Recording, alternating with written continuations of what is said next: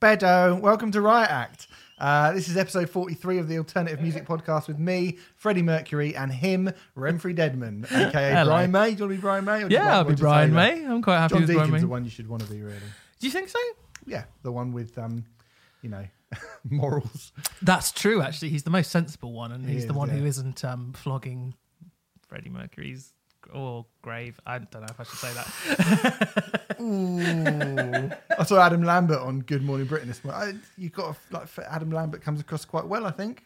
Yeah, One like of his songs. I mean, apparently he's brilliant live as well. Weren't we talking about on this podcast? We weren't we, on the movie special? Yeah, apparently we were. Adam Lambert's fantastic. So yeah. fair. Anyway, there you pulled it back round, Remfry. I'm not really Freddie Mercury, by the way. I'm Stephen Hill. Welcome to Riot Act. Imagine if you fooled anyone, though. I Imagine know, if people were like, "Whoa, Freddie Mercury's got a podcast." On this week's show, we're going to be talking about new albums from Biffy Clyro, from Rammstein, from Morrissey, from Destrage, and from Petrol Girls. And in trade-off, it's all about that inner city life from New York to London, the Hold Steady and Collapsed Lung together at last. Already, I feel like I know what you think about at least one of those albums. Yeah. Okay, shout out Musicism. Go over to musicism.net if you want to be a budding singer, songwriter, guitarist, or producer. They produce every week brand new content for the musician to hone their skills. As I said, musicism.net. It's $9.99 a month if you want to sign up for it. They help us out in a myriad of ways over here on Riot Act, and we appreciate that. And they will help you out as well. Like I say, $9.99. Or if you're a genuine regular listener to this podcast, you'll probably already know that you can get 25% off that meager sum just by typing in RIOT, Riot, in capital letters in the checkout when you go and sign up. that was nice. It's a little bit of Sesame Street almost. Yeah, it was. Yeah. I nearly this was week's gonna, next letter. week I'm going to do it. I'm going to go TIOR or something like that. And you go, Oh, I've got to arrange it confusing. in, and it's a word. You've got to work out what it is. Imagine Stephen Hill guesting on Sesame Street. That would be an interesting. I fucking love that. That would be cool, Me wouldn't and it? Elmo. Actually, the dude who played Elmo's a sex offender. Is that true? Well, I think it might be true. He keeps getting things. He keeps getting cleared because they're like, "Oh, Elmo wouldn't do that," and then another allegation comes out. I mean, it's not for me to say. I don't know, but I don't think people are accusing Elmo, are they? They're well, accusing. no. But what they seem to be doing is going, "Oh, he can't have done it if he controlled Elmo. It's just a job, man." Well, depends what he made Elmo do in behind the scenes. But isn't we it? don't know. I mean, actually, that's complete. That could be slander and libelous in the extreme. Sure. I'm not sure that would Let's stand hope up it in a doesn't court of get- law. Yeah, let's hope it doesn't get to him. Let's hope Elmo doesn't listen to this podcast. All right, I've fucking it's all right. blown my chance of being. I've blown my chance of being on Sesame Street already. Oh, well, I haven't. Can I be on Sesame Street, please? Anyone who works You for didn't Sesame really Street. stick up for Elmo enough, I don't think, mate. I don't think you're going to get on that. Elmo's great. I'm a Cookie Monster fan because that guy, Of course you are. me and him, I feel like we are zen. Yeah. You know, I feel like we have the same kind of life goals, eating lots of cookies Yeah. and same squiggly eyes. I used to work with a girl who looked just like Big Bird. Really? Yeah. Also, if you want to help us out with in financial ways and us to give you a little something back, barter, innit? I believe they call it in the financial sector. Go over to riotactpodcast.com. That's our website. And you can go on the merch. There's a section for merch where you can look at all the different merch, what we've got. And also you can sign up to our Patreon page. If you've been listening for a while, you may know that we do something called Rioters Review at patreon.com/Riot Act Podcast, where if you pay us any amount of money, you get instant access to the albums that have been selected by our various Patreoners. Is that a thing? Patreons. Sure. And we've done, what is it now, like 15 different podcasts Something like that. on 15 different albums as selected by our patrons. I think there's one coming up this week on Caius's Welcome to Sky Valley. Yeah, that sounds right. Yep, so that'll be the next one. We had Blur's Magic Whip out last week, and we've got a massive fuck off list, which is going to get added to as time goes on. So if you want to do that, listen to the ones we've done about Manic Street Preachers, Bon Iver, Oasis, Type of Negative, Devin Townsend, Nick Cage. Don't feel obliged. Cave. Cave, yeah. I'd Not love Nick. to do one with Nick Cage. Can you imagine? The bees. Is it the bees? Is it Dr. B. Nick Cage? Wow. Yeah, Should we just do a face-off special? Yeah, oh my god, that would be fucking brilliant. What's your They favourite really Nick fucked Cage? up Sorry. Face Off because they should have had Nick Cage doing the mad character all the way through. He wasn't the mad one because he starts as the sort of crazy one, and then John Travolta has to do it. When you've seen Nick Cage being really like mad and evil, John Travolta for the majority of the film has to do that, and it's not as good. I think they mixed up the casting. Who would have thought that a more controversial opinion than my digging up Freddie Mercury's grave thing would have happened when you said they fucked up Face Off? They didn't fuck up Face Off. It's practically perfect. No, you I understand think- what you're saying. No, they didn't. It's the wrong way round. If it had stayed the way, it's the right way round when it starts. But once they swap faces, it's the wrong way round. You want more of Nick Cage being like, I'm an angel. You know, when he grabs the girls, when he's dressed as a priest, he's like, in the choir. You want that all the way through. You don't just want that at the beginning and the end, and then have to watch John Travolta desperately trying to claw his way up to that level of lunacy for the majority of the film. You don't want that. It's an acting masterclass, I think. By who? By everyone involved. No, it isn't. No, it isn't. It's a good film though. Fucking loopy, but it's great. I like it. Anyway, it's completely irrelevant. Speaking of crazy, I don't know if crazy is the right word. Certainly, incredibly eventful roller coaster week for Slipknot this week, isn't it? I feel like I've maybe been a bit sort of flippant with what's going on with Slipknot, but we'll do it in a kind of chronological order. Firstly, Corey Taylor came out and said that he's had double knee surgery. So he's had double knee surgery, which you think would make, just before you're about to announce that you've got this big reveal of when your album's out and there's a new song and there's a new mask and all that stuff, and you're going to be playing Jimmy Kimmel, which is all sort of happened over the week. You know that you've done that with fucked up knees. Is double knee surgery just surgery on both knees? Yes. Oh, right. Okay. Yeah. That's what he's had. And then they announced the arrival of a new album called We Are Not Your Kind. It's going to be out on the 9th of August with a new song called Unsainted, which you haven't heard. No. It's very good. Cool. I wasn't mad. Like, I thought the last one was pretty good. What was the last one called? The Devil in Me? Yeah, no, that's surely not called that. All Out Life. Yeah, that'll be it. I thought that was pretty good. I know a lot of people raved about it. I thought it was pretty good. We kind of felt it was very... You keep talking while I inevitably have to clean up cat shit. Inevitably. Bon Jovi is not saboteuring this show as well after last week's debacle.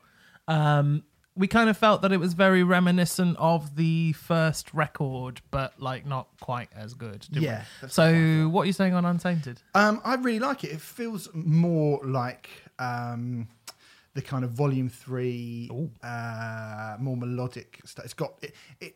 Slipknot have always been able, I think, to write heavy songs with sort of blockbuster skyscraper choruses. When you think of like from Iowa onwards, I think, obviously Wait and Bleed was the big one on the first record, although I don't actually rate Wait and Bleed that highly, to be honest. I think it's quite a good song, but in comparison to the blueprint they took from that and how they improved it, I think Left Behind, Left Behind, Duality, Psychosocial, all those. I hate it.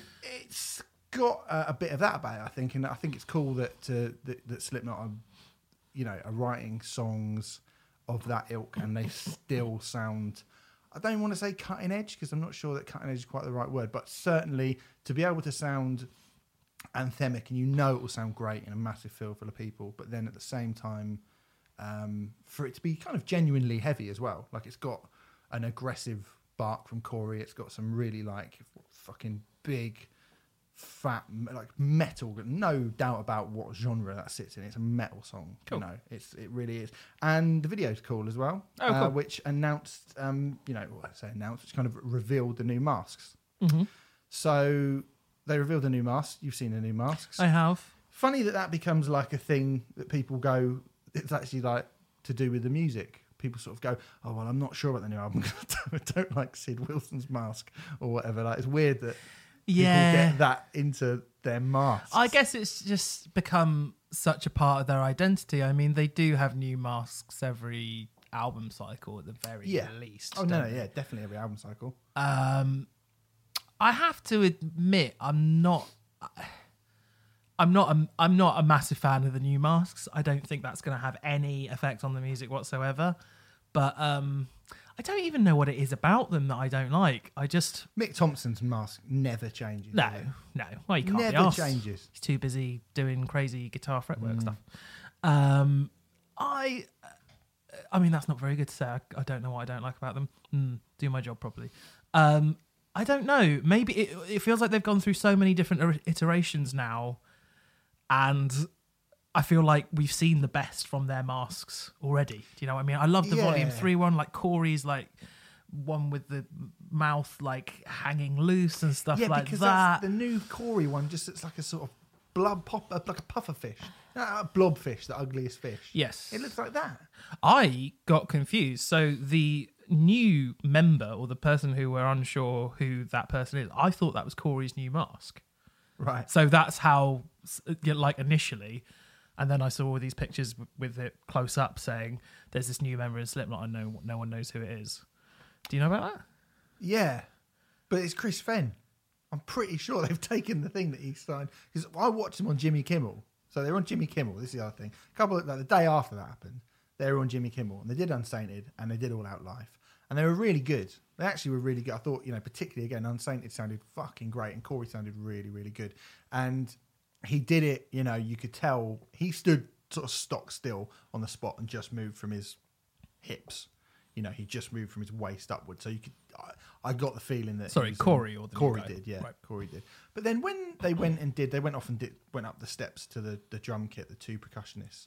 And I was like, that's Chris Fenn. That's got to be, unless someone was deliberately trying to walk like Chris Fenn and move like Chris Fenn. Does Chris Fenn have a distinctive walk? I think he does a bit, yeah. Was he wanking his nose? He was not got a nose now, has he? No, I know. Are you just saying it's Chris Fenn because he walks like Chris Fenn? Or do you have insider looked knowledge? like Chris Fenn, and they've taken down the thing saying that they kicked him out on their Facebook page. That's all that stuff that there's a lawsuit, and it's all been taken down. So I'm saying it's Chris Fenn. It's got to be Chris Fenn.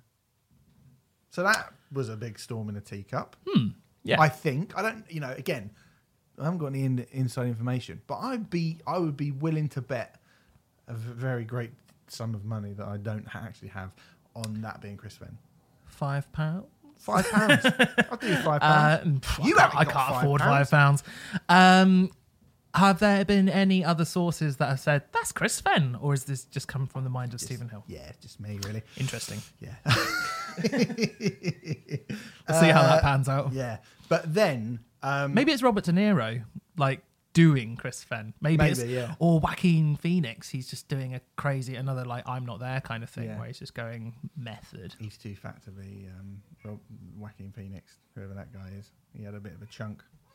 So they did Jimmy Kimmel, and I thought they were very good. And I thought this is good. This is like because obviously 0.5 the Grey chapter. It felt like there was a lot of infighting. They'd lost Joey just beforehand. Well, a year or so beforehand, and obviously it's the first one since Paul Gray passed away, and we're kind of blooding into new members. And then you had this. The making of it was troubled, but then I'd say the making of the last 3 records at least were troubled. To be fair, well, I mean, you think that there's some sort of curse on Slipknot at this point, because if you think losing Chris Fenn and no one really knowing where he is, and then potentially it might be him coming back, if you're thinking that that's the most sort of heinous thing that's going to happen to Slipknot in the making of this record, very, very tragically, a few days later, Sean Crahan announced at the start of the week that his 22-year-old daughter Gabrielle had passed away,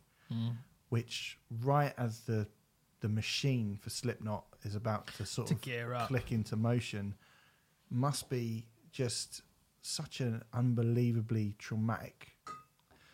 It's a traumatic thing to happen at any point in anyone's life. Of course, no one should ever have yeah. to go through something like that. And obviously, it goes without saying that we send all our kind of thoughts and of course, condolences out to Sean and the Slipknot crew. It's a really, really horrible thing. Obviously, that's the only details I've even chosen to read about it. I know people like to speculate straight away. I'm not even vaguely interested in doing that. I just think it's a really, really horrible thing.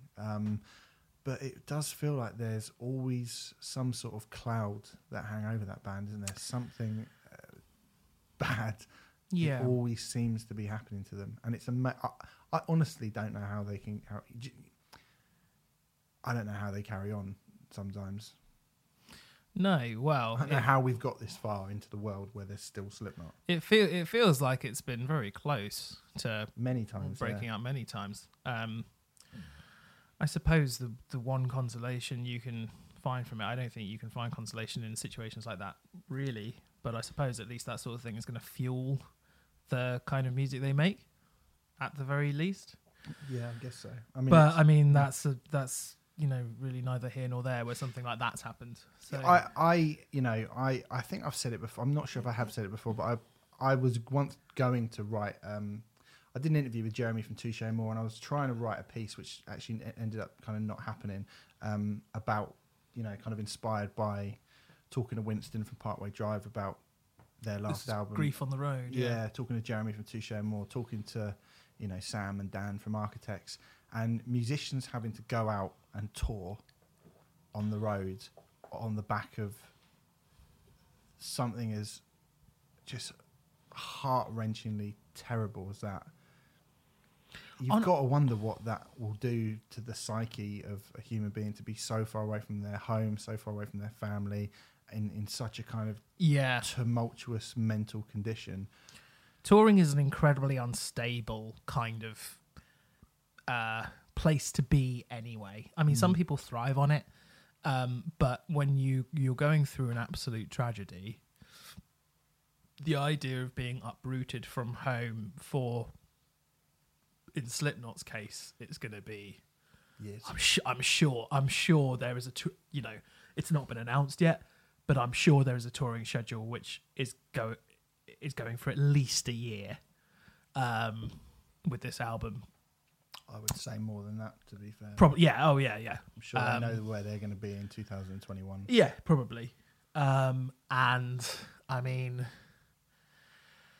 I suppose the 2 hours you're on stage can act as a form of catharsis, but the 22 hours you're off it is the difficult thing and the scary thing, and being uprooted and being in that kind of touring malaise while something is happening. I mean, there's a lot of hurrying up and waiting on tour a lot of the time, and that's when you're often left with your thoughts and so on and so forth. So yeah, I mean, I wouldn't envy anyone in that situation, whether they were at home or not. But I can't even imagine what that must be like. Certainly something to think about, because it's something that I've noticed bands talking about more and more over the last few years, and it's never really been something I've thought about before. But obviously that is going to massively affect him. So yeah, really sad. But Slipknot will be back very soon, and obviously we'll be talking to you about the album when it comes out, and probably talking about them at Download as well beforehand. I will anyway. Yeah, I'll be in Amsterdam. Going to see Tool. Yeah, it's not the worst weekend there, is it? No. Good. So anyway, let's move on. Because we've got quite a lot. We've got 5 albums to review, but we start this week with, surprise, the 8th album from Biffy Clyro, which kind of came from nowhere. Yes, it was literally announced the day before. There was talk that they were going to be doing the soundtrack to a film. The film, like the album, is called Balance Not Symmetry. Simon Neil is a screenwriter alongside someone called Jamie Adams, who directed the film. Yep. And so, from nowhere, Biffy Clyro dropped the soundtrack to this film.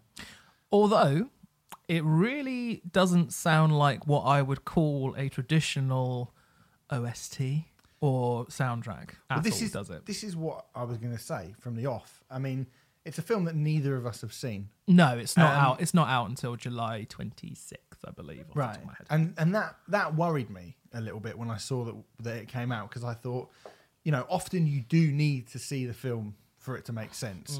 Mm-hmm. We've only really spoken about a couple of soundtracks on here, and it's weird that the two of them are kind of the massive polar opposites of each other.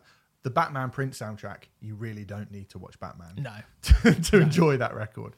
But the Suspiria one, the Tom York Suspiria one, probably out of context. Made very little sense. Yeah, exactly. Yeah. Although, ironically, the instrumental to Navy Blue, the instrumental song on this album, the Biffy Clyro one, Navy Blue, does have more than a hint of real Radiohead about it, doesn't it? There's a little instrumental bit about it, and that's got a massive Radiohead influence on it. But anyway, this is, I would have to say, this is a Biffy album. Yeah, I don't think you do need to have seen the film. I don't feel like I need to have seen the film to enjoy not at all. And actually, similarly to the National album from last week, the songs influenced the film, and then the film influenced the songs. So, with Simon Neil being one of the screenwriters of the film, it's obviously something they've been involved with for a long time, and they did announce they were doing a soundtrack, but obviously that's not kind of seen as the most exciting thing. It's usually just seen as not a stopgap, but kind of just that's a thing that they're doing on the side. I wonder if people maybe thought it was going to be Simon Neil soundtrack or Simon Neil kind of not screenplay, because he did the screenplay, the score rather than an actual soundtrack. Exactly. This is very much a soundtrack of Biffy Clyro songs, which I imagine will go alongside the movie in kind of. It's not going to be in the background. I don't feel like this can be put on in the background. But this is the weird thing. I mean, obviously we can't comment on how it acts as a soundtrack, but almost everything on this album feels like it would be too distracting to be a soundtrack. I mean, this, as far as I am concerned, after my first listen, this is Biffy Clyro's 8th studio album. Me too. I feel exactly like that, yeah. And I might just spunk it now. Not only that, I actually think it's the best album they've released. I think it's the best album they've released since Puzzle. Yeah. Fucking hell. Now, most people are going to go, Only Revolutions, mate. I'm not going to say I'm not a big fan of Only Revolutions, because it's clearly a great record. But there are two. Ostensibly, there are two Biffy Clyro fans, right? Two types. Yep. There's those who adore the first 3 records, where they were far more angular and obtuse and strange, and shouty. There's a bit of that in this, isn't there? And there is a bit of that in this. And there's people who kind of got on board from Puzzle onwards, I would say, which is kind of like the turning point. There's still that angular, obtuse weirdness in it a little bit, but they started to kind of dial the angular, weird stuff back. Well, I think rather than dial it back, because I'm not entirely convinced that they completely ever dialed it back. I think they just found ways to make it work within pop songs. I would argue, as a massive fan of those first 3 records, I would say it never disappeared, but I would say it was dialed back. What I adore about Biffy Clyro is they are a arena act in this country, at least in the UK, who are for bands on their level. They are still a weird, angular, odd band. Really. Like when you put them up against their fellow arena peers. Of course. And I love that about them. I think if anyone turned to me and said, Only Revolutions is as weird as Infinity Land, I'd be like, it's not, is it? No, that's by quite true. a long way. No. And I'd like to make it super clear that I am not dismissing Biffy's latter career at all. I actually, I'm very fond of everything they've done up to a point. But undeniably, as someone who, I think Biffy Clyro used to tour all the time. I don't know if you ever saw them back in the day when they had those 3 albums out on Banquet, but I remember once they released a single, questions and answers single from the Vertigo of Bliss, and it was like a 30-date UK tour for a single. And I was like, most bands wouldn't play a 30-date UK tour for an album release, let alone, this is just an additional single. I reckon between sort of 2000 and 2 or 3 and 2007, I probably saw Biffy 20 times because every time they came to town, I would just see them because they never disappointed me, and I fucking loved those records like so much. And I still think the latter stuff is really, really good, and I'm so pleased that kind of band is making those kind of waves. But I do sometimes miss the really angular, obtuse, slightly screamier stuff, and yet. This is interesting, Renfrew, because I love Puzzle. And Puzzle was the first time that, as someone who, you know, I've never been shy about liking the kind of stuff they were doing on the first 3 albums. I had Infinity Land. I thought, oh, this is pretty good. But, well, no, really good, actually. It is good. But then getting Puzzle, I was like, no, this is excellent. And I thought, you know, Only Revolutions I really, really liked as well. Yeah. But Puzzle's kind of the sweet spot for me. Puzzle's a wonderful record. I would never deny that. It's brilliant. And I didn't really care that much for the last record. That's probably the first one that I've listened to that I thought it's not great. Ellipsis is my least favourite personally, although even Ellipsis has Some good brilliant songs, really good moments songs, and brilliant songs. But as a record as a whole, it's my least favourite. Yeah. So it's good that we're both coming at it from Slightly admiration, but slightly Yeah. different angles. Yeah. As soon as I press play on this, and the first two tracks are almost this album in a microcosm. Yeah, I agree. Because you get the title track, and then you get All Singing, All Dancing, and it's as wild as, while sounding very, very poppy and modern and contemporary, and pretty palatable for most people who like rock music. I mean, the first song is as heavy as anything they've done for quite a long time. I'd say since Puzzle, at least, debatably even since Infinity Land. Yeah. Although, having said that, actually, this is a really experimental side of Biffy Clyro. A lot of what is on this record, Yeah. and there are actually B-sides records that they release alongside every album they've done. They've done it since Puzzle. I think the Puzzle one was called Missing Pieces. Only Revolutions was Lonely Revolutions, and Opposites was called Similarities. And it feels like a lot of that weird, I keep saying obtuse, but I just feel like it's the best word for Biffy Clyro material, would find its way onto those B-sides records. And I, you know, being the annoying sad sack that I am, I would often prefer the B-sides records to the A-sides ones. Yeah. But I think, the way this album opens with, Simon Neil just screaming, "I don't want to be defeated, I just want to fuck." Yeah. What? Yeah. You know, it's like, oh my God, it's old Simon Neil. And like, I cannot tell you how excited I was. I was just like, I was like a little boy. It just is hearing really that. brilliant. Yeah, it is really brilliant. And then most bands at that point, that's a shock. But for them to go so far in the other direction, where you've got, you know, we mentioned the 1975 a lot, but, you know, they are the big, like, band that it seems like everyone is following at the moment, and they're the mainstream guitar band that are the kind of, you know, they've just won the best band at the Brits and stuff. They are considered to be the kind of leaders, the cool thing. That zeitgeisty 80s pop with kind of slinky neon guitar, do you know what I mean? They do that on the second song, you know, and it does sound, you know, I hate, like, I'm bringing up the 1975. Let's say modern, let's say like the last Arcade Fire album is probably just as good a shout.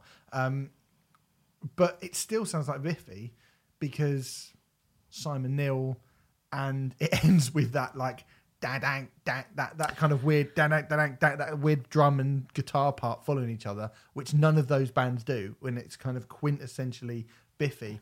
And I don't think any of those bands would even try that. I think what you're referring to is the accelerando. Right, okay. I looked up the musical term. It is just simply when a band accelerate the tempo. Yeah. And it's used very rarely, actually. The only other example I could think of, and there will be loads of other examples, and by all means tweet us, but like Gun by Soundgarden, like speeds up on the second verse, and like, but those are the kind of tricks that Biffy Clyro will employ that other bands just tend not to, especially bands of their size. And that's what I fucking love about them. But that's the great thing about this record. Within the first 5 minutes, they've just totally put you off kilter, because you're like, okay, we've got this song which sounds like Vertigo of Bliss era Biffy, basically, and even has a reference to Vertigo of Bliss in the Burn the Action line. And then, which goes all the way to this song. I mean, that All Singing, All Dancing could have been on Ellipsis, I think. Yeah. You know, could have fit quite comfortably onto Ellipsis. Yeah. And yeah, already it's just like, whoa, we're running the whole gamut of what this band do within about 5 minutes. Yeah. I like the fact that, how long have they been together now? 1998, something like that? You're looking at 21 years of being a band? Something like that. I think they actually formed mid-90s, but yeah, their first record was like 2002. Yeah. And to still sort of go, oh, I've never heard them do that before. Exactly. That's really fucking cool. Exactly. I mean, there's a kind of the Flying Monkeys, like Oompa Loompa chants in the back of a very otherwise incredibly radio-friendly song called Different Kind of Love. Yes. Which is a very sort of, like I say, you can imagine would be getting played at Radio 1 Big Weekend or whatever. Mm-hmm. And yet they've got, like in the background. Yeah. It's mad to do that, to think, well, that's what we're going to do. Yeah. We're playing, we're headlining Reading. Yeah, I know. We're going to add that in. It's fucking great. But that's what I love about them. And like, there's quite a lot of piano on this record. Biffy haven't played with piano all that much over their career, really. And like, I mean, it then goes into the song Sunrise, which is, I mean, it's got this really weird, discordant, sort of bass-driven, funky undertone intro before turning into a totally different song. Yeah, pure noise, like yeah, and this noise rock, huge Biffy chorus, and then there's a bit where it turns a little bit Red Hot Chili Peppers, but not in a bad way. Yeah, around 3.5 minutes in, and it's really baffling and unexpected. But this one song, Sunrise, is around the 5 minute mark, 5 minutes long, and progresses through so many different places. You know, the wanky way to say it would be it's a journey of a song, but it does it so cohesively. And I think that is something that I admire about Simon Neil's writing so much. And actually, it's something that happens quite a bit on this record, but it's something I kind of missed from, not to say that they don't do that these days, but they did it a lot more. When you think of a song like Wave Upon Wave Upon Wave, or There's No Such Thing as a Jaggy Snake, or something like that from the older albums, the journey that those songs would go on, you know, from minute 1 to minute 5, you're like, how the fuck did we get here? And yet it's been done in such a cohesive manner. I think that's where a massive part of the genius of Simon Neil's songwriting lies. Definitely. It's funny you say about Red Hot Chili Peppers, because I had Nana Cherry. It's got a synth bit in the back of Sunrise towards the end, which is like absolute 80s, like 80s disco. Yeah. But it's noise. It's like noise rock. It's like Shellac or something. Yeah. And then Nana Cherry in the same song. Yeah. It's like, I think getting that, when they do the really odd stuff, there's a song called Animal Road on it as well, which I think is odd as fuck, like super odd. It's cool to remember. It's cool to listen to this and realise how big this band are, and then also consider what it is they do with music. Like that, this is a soundtrack to a film that we haven't even heard, that Simon Neil has written a screenplay for, and it just feels like they've gone, we can do anything with this. Pretty much. And I'm not saying that, you know, they've become... Every band has a bit of a formula. I mean, we're about to talk about Rammstein. I think this will probably come up again as well, because Rammstein have a very, very unique sound.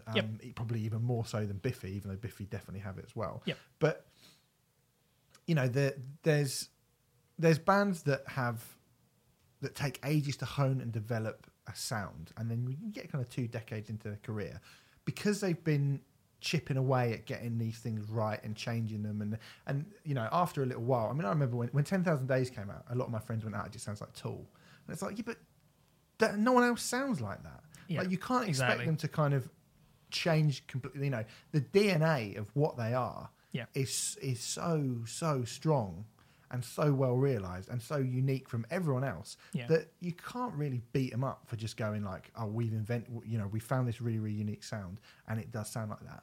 Biffy certainly, I think, over the last couple of records, certainly the last record, I think it would be too harsh to say they've fallen into a formula on the last record. Yes. But certainly they are so recognisable as Biffy Clyro that the shock of, you say Ellipsis is not a bad record. No. It just didn't shock and surprise me. There's a bit like, one of the songs that had a kind of black metal blast beat on it, which was track 4 or something. which was really cool. But there wasn't a lot where I went, oh, fucking hell, it sounds like Biffy, but with this. Oh, it sounds like Biffy, but with that. Yeah. When you think of how big they are, and how this is obviously just giving them carte blanche to go, fuck it, we're going to do whatever it is that serves the film, almost. I mean, this, again, we haven't seen the film, so it's quite hard to know if it's right or not. But when I think, like, there's a song called Fever Dream on it, and when that gets heavy, it's like a doom band. Yeah.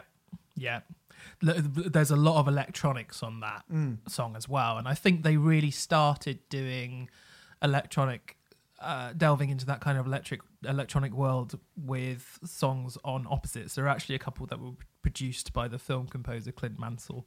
So I think it's The Fog, Different People, and Skylight from that Opposites record. But like, it has this almost like electronic pulse, that song, which just becomes, and there's one moment where it does just become like weird discordant noise and then goes away, like for about 7 seconds, then goes away, and it's like, what other bands who play arenas are doing that? But it's brilliant. Like, and I've not really heard Biffy do a Fever Dreams before.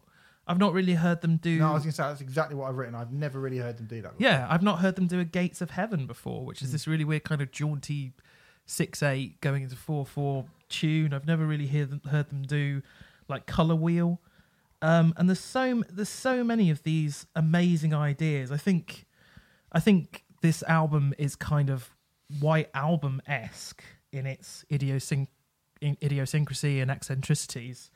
And that some of that, a band with that creative freedom is exactly what we need and what we should cherish, and especially when they have a platform as large as they do, and over 65 minutes they go to so many different places, and 65 minutes is quite long, but because they go to so many, if I'm being super honest and super harsh, I'd say it's a tad too long. Yeah, but it is a little bit too long. But I mean by about 5 minutes. Like, and it I goes think to a lot so of many it different is places. There's a couple of instrumental breaks in it which I don't maybe make sense. Again, I was going to ask you, like, how much do you feel like the because I listened to that and I thought 65 minutes is 17 tracks. Probably is a little bit too long. There's a couple of instrumental breaks in it that take up about kind of 6 minutes of the album. Yeah. I'm not sure you necessarily need them, although as I mentioned, one of them earlier on sounds like a really cool radio, sort of Helter Thief radio. I like the way they break up the flow. There's obviously a theme there as well. They're all colours. One's pink, one's yellow, one's navy blue, I think. But those are the only bits that make me go, oh, this is the score to a film. Yeah, well, those are the bits which sound most soundtracky. Yeah. But and to be honest, if they had released an album of those instrumental not 65 minutes long, but if they'd released that as a score, that would have been vaguely interesting. Not as interesting as what we've got. No. But, I would have dug that. I would have been like, oh, this is cool. So, this is what I was going to ask you. Where do you reckon it's come from? Is this the film? Is this them watching the film and serving the film and going, we're not going to be Biffy Clyro, we're going to be whatever band that will serve this film? Because there's no doubt about it, this is more adventurous than the previous album. Certainly. Or do you think they've just gone, I think maybe we didn't play to our full potential last time, let's go, let's try and recapture what we used to let's try and capture that vibe of the kind of experimentation of our early material. I don't know. I think it's not. I don't think they have purposefully gone, let's go back to what we did before. It doesn't feel like that. No. Even though there are songs which feel like but that. Just like certainly the last record felt like it was much more of a, like I say, there weren't many surprises on it. Whereas it's got a lot of surprises. This has got loads of surprises. And I'm wondering if they're going to treat this as like a nice escape, and then the 9th Biffy Clyro album will be back to. That's what I'm wondering. Do you know what? I honestly, I hope not. Well, I hope not. But... My theory is because my theory is it's to do with there being less pressure, because this is, because it's a soundtrack album, and like it feels like Balance Not Symmetry's status as a soundtrack, as opposed to what I'm going to call a quote-unquote proper album, has freed them up to experiment and throw in more avant-garde elements whilst retaining those huge, grandiose choruses and epic emotional sentiments that have endeared them to millions. And I think as a result, not only has it produced their best album in at least 10 years, I would argue 12, but it's just kind of opened them, it's made them care less almost, but as a result, the results are better, I feel. Sometimes pressure is a good thing and brings out creative stuff in you, and sometimes it stifles you. And I would never turn around and go Opposites or Ellipsis sound like a band stifled, because that is far too much creative stuff going on both of those records to say that. But it's the safest, both of those records. This sounds crazy to say this, bearing in mind Opposites is a double album as well. Yeah. But I do actually feel that Opposites and Ellipsis are the safest that band have ever been, which I think is testament to them. Definitely. To be honest, because neither would be considered safe records, particularly. It's certainly within the, their peers. Yes, absolutely. But I actually think for them, both Opposites and Ellipsis are relatively safe records. And this doesn't feel like a safe record, which is why it's so much more exciting than really what they've done for a long, long time. Whatever the reason for it happening, this was quite a surprise. I really did think I might come in and be like, it's a load of kind of ambient Biffy Clyro songs that are going to suit the mood of a film that we haven't seen yet. But this is definitely just a Biffy Clyro album. If you never want to watch the film, I don't think it'll make the blind bit of difference. Nope. And B, a Biffy Clyro, fucking with their own formula, which is fantastic. I really love this record, and it's very, very good indeed. I'm so happy to say that I've liked everything they've done in the last 10 to 12 years, but I haven't loved a Biffy record since Puzzle, and it's so nice to love a Biffy record again. Good. Well, I'm glad you love it. Yeah. Yeah, good. Well, anyway, Balance Not Symmetry is out right now. Surprise. I'm sure you've already listened to it if you're a fan, but we wanted to have our take on it, and there it is. You look delighted with that, Renfrew. I really like that record. Good. It's out now. Right. It doesn't get much smaller as we move on. Rammstein by Rammstein came out on the same day. This is the 7th Rammstein album, the first Rammstein album in a decade, nearly. Because Liebe ist für alle da came out in 2009, but it came out in September in 2009, so it's not quite a decade. Pedantic, but very good. Had to be pedantic. Yeah. Now, this is the kind of the epitome of a fucking big deal. Yeah. Yes. I can't think of another album coming out this year that's more anticipated. Apart from one. Although some people, you know what, I've spoken to some people, and some people are looking forward to this more than that. I bet they are. Yeah, I bet they are. I mean, it's it's a year where we don't get Slipknot albums very much. We don't get Tool albums hardly ever. We don't get Rammstein albums very much. No. So, it's shaping up to be a big, big, big old year. Yeah. And this is the first absolute monster release that we've had. I think maybe Biffy Clyro, not sorry, Biffy Clyro. In metal, stroke the formerly world of metal, Bring Me the Horizon might be considered, Yeah. going towards trying to get to that era. But Rammstein feels more like an event though, Yeah, because they've certainly. had time. Yeah. I mean, God, what album would Bring Me On when Rammstein last released a record? 2009. 2009. There is a hell. No. Suicide Season. Yeah. Well, there Yeah. you go. So Bring Me have released 3, 4 1, records. 2, 3, 4, 5. Fucking hell. Yeah, 5 records since. Fucking hell, that's mental. So yeah, so it's never going to feel like as much of an event, is it? No, So, yeah. it's not. But anyway, we didn't. So anyway, let's start. Before we've not really spoken about Rammstein at all. No. We should have spoken about the video for Deutschland when it dropped. Yes. We didn't do that, even though we both did sit there and watch it in awe. I have to Yes. say, in Yes. awe of that. But what a really, really brilliant video. And it's something that you, before we started, you said everything that Rammstein do feeds into what Rammstein are. I think we sort of touched on it with Slipknot and the Masks earlier, but I think maybe even more so with Rammstein. Everything feels super controlled, super important, really thought out. I agree. I actually think that I was quite late coming to Rammstein, really, because for such a long time, The UK in general. the UK in general were, but even, I mean, it was after Rise came out Oh, right, okay. before I Well, really? really got into Rammstein. Like, I always admired them and liked them when I saw the Sonne video and thought it was fucking incredible and all this kind of thing. But I was, I've always been very kind of like, oh, the music has to do the talking, blah, blah, blah. And to a degree, I'm still like that. But with Rammstein, it does feel like that you really do, I mean, to get the most out of it, you really need to take the package as a whole, like everything, whether it's to do with the live show or the videos that they put out or, releasing a box set with a bunch of dildos, whatever it is. And I think, to be honest, It's meticulous. yes, exactly. Yeah. Like it's planned down to an absolute T. Like, and when you look at it in that respect,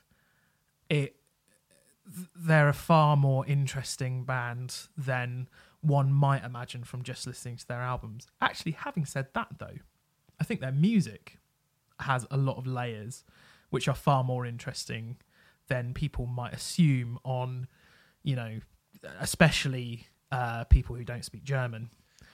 I think their music has a lot more emotional impact than people might think, and Well, it's certainly it's stylized. uh-huh. I think there's a level of irony about what Rammstein do. Now, I can't always understand exactly what they're saying, but when you see them, and I think you can tell in the delivery that they are fully aware of often the kind of the ridiculousness of the world that surrounds them. Oh, definitely. Yeah. Yeah, and they're like the kind of smartest people in the room Yes. who are playing. I think people who take Rammstein at face value, literally will often go, "What a stupid band!" I know there's guys I work with who who are not into the sort of things that we're into, but think Rammstein are ridiculous and awful. They're awful. Listen to them; they're stupid. They're all, and it's like they are so far away from being stupid. Yeah. It's that Deutschland video, just to kind of go back to it quickly, I mean, was essentially the history of Germany done in 20 minutes. And every time you watched it, you could pick out something else. Every frame had a reference to something. And you could pore over, hours and hours of history books and, Wikipedia entries about all manner of people and historical figures and moments and things that happened in Germany. I spent an afternoon once trying to work out what everything meant in it, and I didn't get. I got about a quarter of the way through, and I was like, there's still stuff that that I'm not getting, but you just know that it's all there. On Deutschland, really quickly, as I know we're still kind of talking about Rammstein, but the music, that as well. It kind of the song. I thought the song was great in the kind of the context of the video. It became slightly incidental Because the video Yeah. was so great, the music did become. I mean, I think that's maybe one of the problems. Is the music often becomes slightly incidental when you are faced with so many other things. That is one of the criticisms of Rammstein.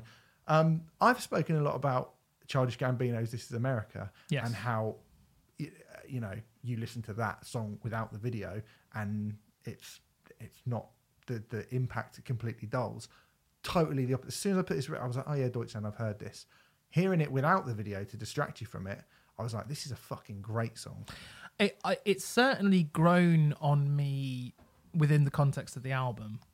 When I saw the track listing and I saw that the 2 singles they released beforehand, Deutschland and Radio,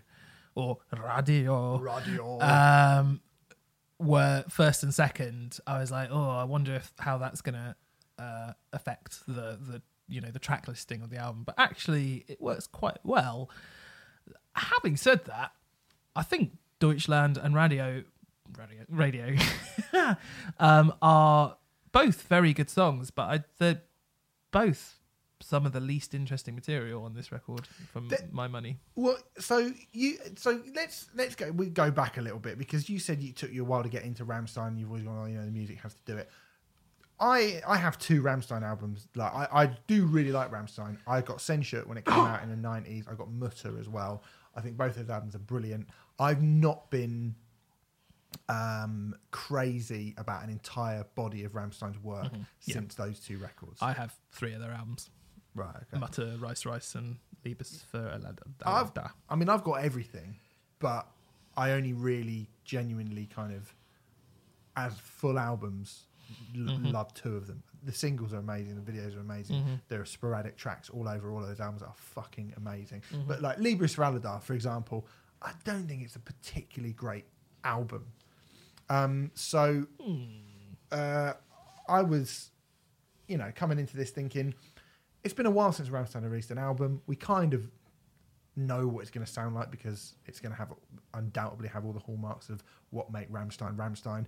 Deutschland came out and you're like, great video.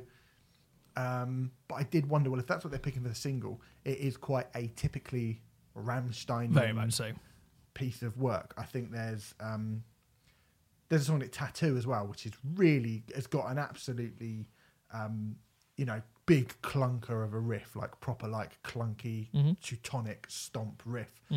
It's classic Rammstein. Yeah. Like you love it, and it's this is great. Yeah. It sounds like Rammstein, but it does just sound like Rammstein. Yeah. So I wondered if this album would have anything else, if there'd been any level of progression, if there was anything else that lurked beneath or away from that, or if it was just going to be 12 more songs that sounded like Rammstein. Well, especially considering there were interviews with Richard saying that they'd done 2 years ago that almost 35 songs were complete for this album. So I assume 2/3 of material is on the cutting room floor. So yeah, exactly. I have to admit, the first time I heard this record in full, and this is, I'd like to preface this by saying this is more down to it being 10 years. We both interviewed them a couple of years ago, and, I'm sure both tried to get stuff out about the new record and stuff. And even then, they were like talking about how they had these grand ideas and stuff, but they weren't sure when it was going to come out and all that kind of thing. I think my initial listen, I was a bit like, is that it? Because a lot of it is just typical Rammstein. Not that that's a bad thing, per se. And obviously, it's an untitled record or a self-titled record. Quite often when bands do that, they're trying to make a statement of like, this is who we are. And I do feel like this would be a really good record to give to someone if they were like, well, what does Rammstein sound like? Yeah. I think this would be probably the perfect one to give them. Yeah. It is the most quintessentially Rammstein record. However, for me, it is at its best when it goes slightly off kilter and slightly off the Rammstein formula. And that's the key to it, I think. Yeah. Is that it does do that. It does. I felt like I needed them to do that. It does, yeah. I would have found this a very average record if we just got 11 typical Rammstein songs. Yeah. There are. Do you know what? It's the middle. It's the middle. Mm-hmm. It's for me. It starts with Sex. Yeah. Always starts with sex, doesn't it? Everything starts with sex. Sex. Bonjour's literally on my notes. She don't give a fuck, mate. She don't give a fuck about you. Track 6, which is definitely my favourite. I would be able to tell you what the name of it if Bonjour wasn't on my notes. Pooper. Yeah. Papa, which is doll. Means doll. Yeah. I think that song is... That's for me, that's the centerpiece of the record. Yeah, 100%. I was going to say, I mean, for me, it starts with Auslander, actually, which I think has a really cool guitar tone. Rammstein themselves have a really cool guitar tone, and I think that mix. Bonjour and Renfrey. She's actually scratching me. Just get off. Come on. Yeah, Auslander is really good. It's got a kind of loungy, louche slink to it, that song, which is not necessarily what you would associate with Rammstein. And then, that kind of rolling drum part on Sex, which almost sounds like a kind of 1950s, like cabaret. Well, a kind of, no, not 1950s, like a kind of 1920s. Are you all right? You've been scratched? Yeah, no, I'm fine. Like a kind of 1920s Weimar, it sounds like it's very much influenced by that cabaret, German sort of cabaret tradition thing.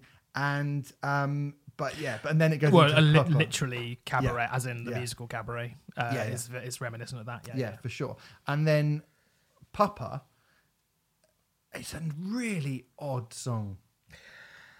Do you know what that song is about? I do not know. Oh, right. Well, as we said, it translates as doll. Mm-hmm. Revolver said this about this song.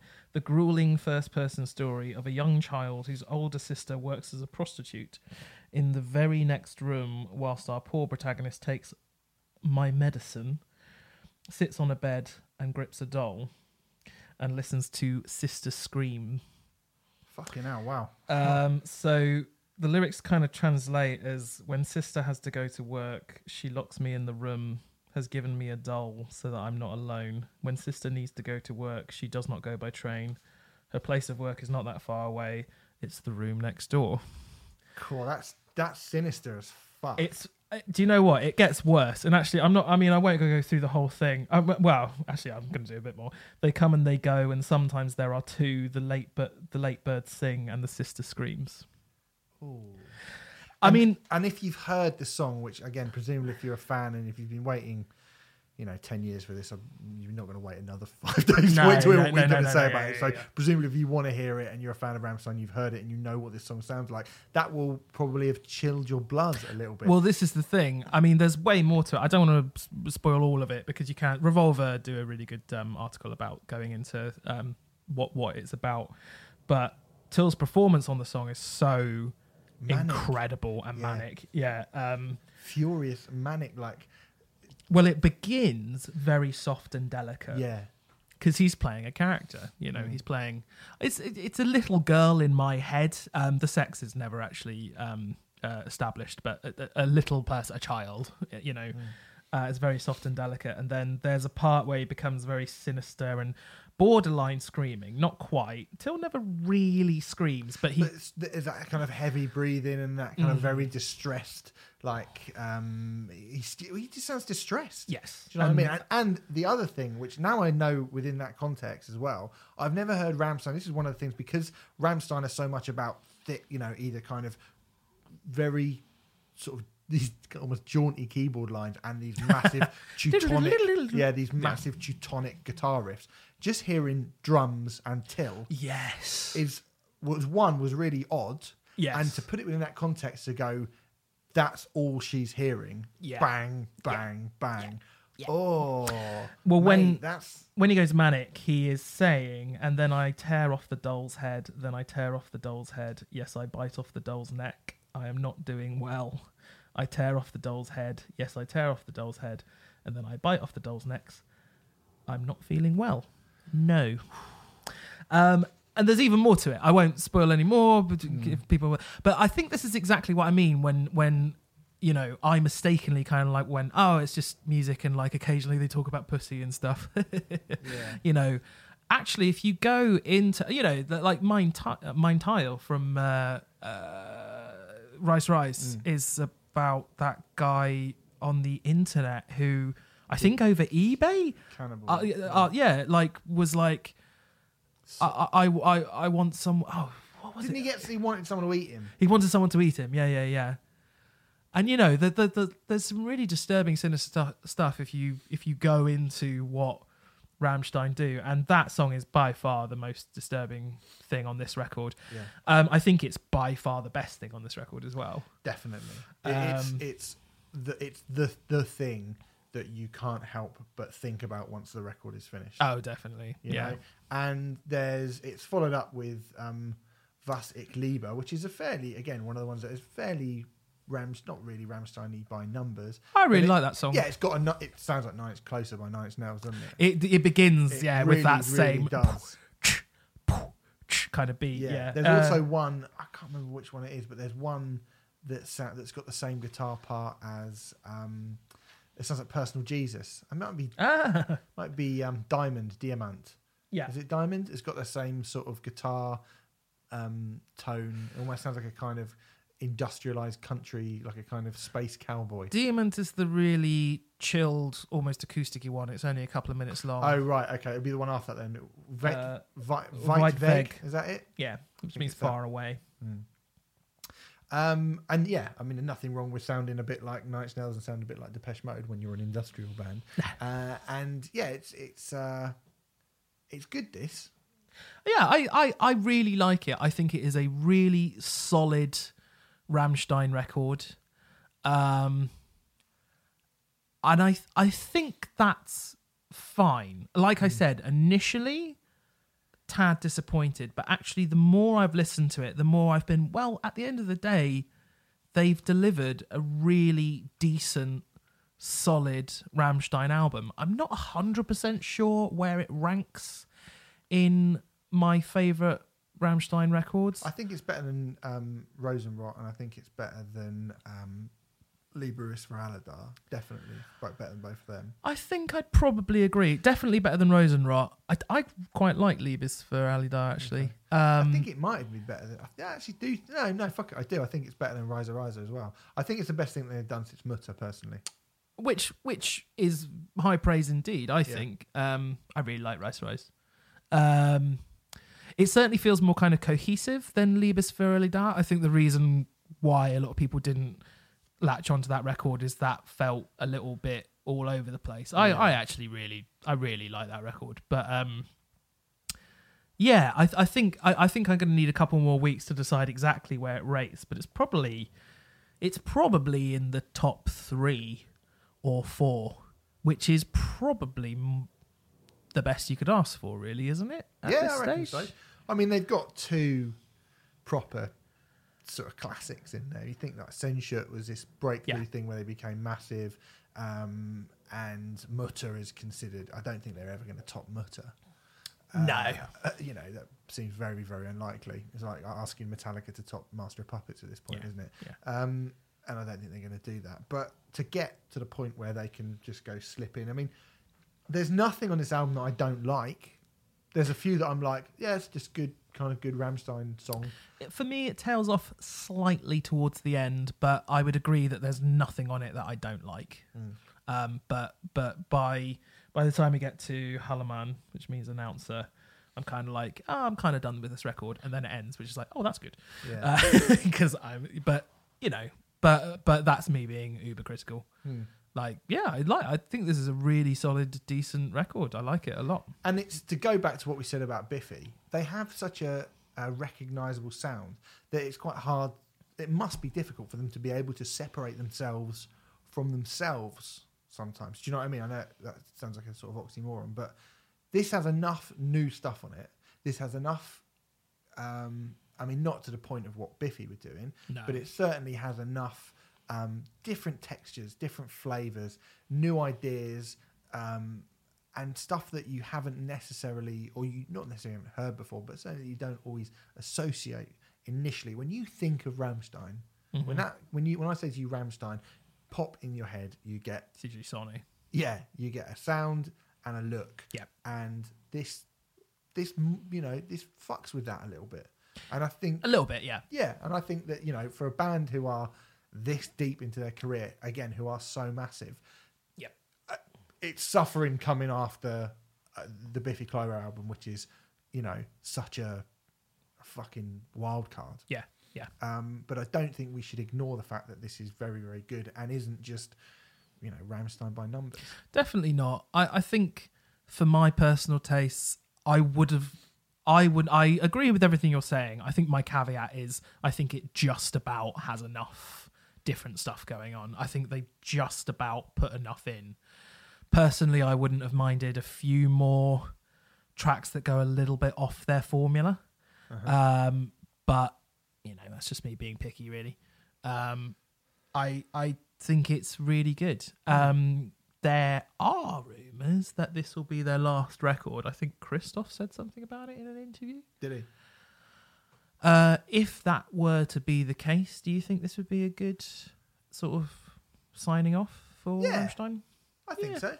Yeah, I pretty much do as well. I think this is really good. I'd give this an 8 out of 10. I would give it exactly the same. Like, sometimes records are really difficult to score, and sometimes they're really easy.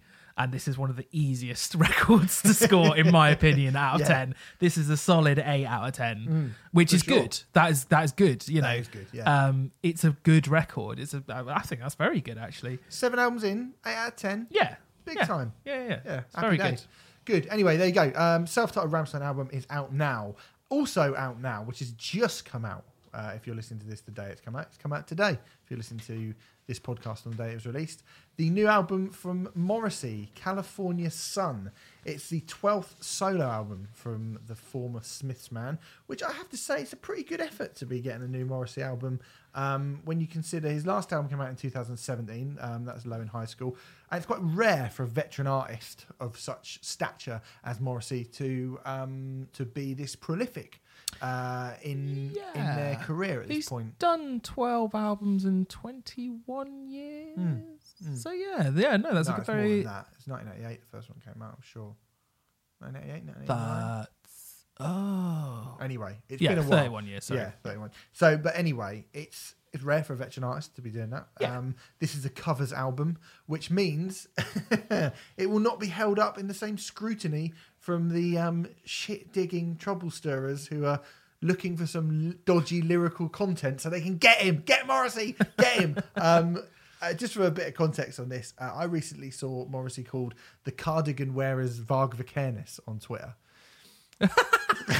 Which, not entirely comfortable going down this road, I have to say. But Morrissey over the last few years has made a pretty good job of alienating a lot of the people who previously loved him. Now, this is down to his... we don't even really know what his political beliefs are. He's not come out and said anything. I think he said various sort of inflammatory and quite silly things over the last few years. There's no getting away from that. He did. He did quite recently appear on the Jimmy Fallon show. Yeah, wearing a Britain First pin badge. Like a few years, like 5 years ago or something like that, he had like quite nice things to say about Nigel Farage and stuff like that. Did. I think his right. Remfry is a citizen of Great Britain. Well, actually, to be honest, yes, I agree. It is his right, and we don't have to agree. Yeah. And actually, there was a really good article in the Scotsman about kind of like, my relationship with. Yeah, I just wanted to read this out because it's a dangerous business throwing your lot in with a charismatic figurehead. We risk excusing the worst of a person with whom we identify. I am a good person and I like this person, therefore this person must be a good person, goes the entirely facile logic. However, people, be they pop singers or anyone else, are not always what we want them to be. Sometimes they are, in fact, the opposite of what we imagine. And I think that kind of sums up the Morrissey thing. I think a lot of people who like the Smiths happen to be liberal and left wing, and when you like someone, when you admire someone, when you potentially put them on a pedestal, you want them to have the same opinions as you. But if they don't, they don't. And Kerry King doesn't.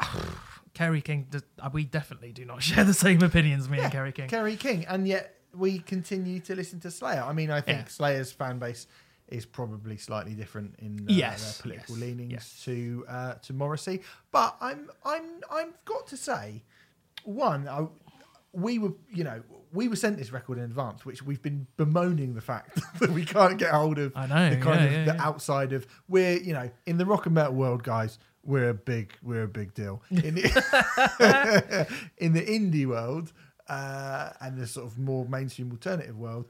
We're not really a very big deal at all. So we do struggle to get. We were lucky to get the National last week, and I'm really glad that we've been able to get a Morrissey album, because I'm a big fan of the Smiths and a fairly decent.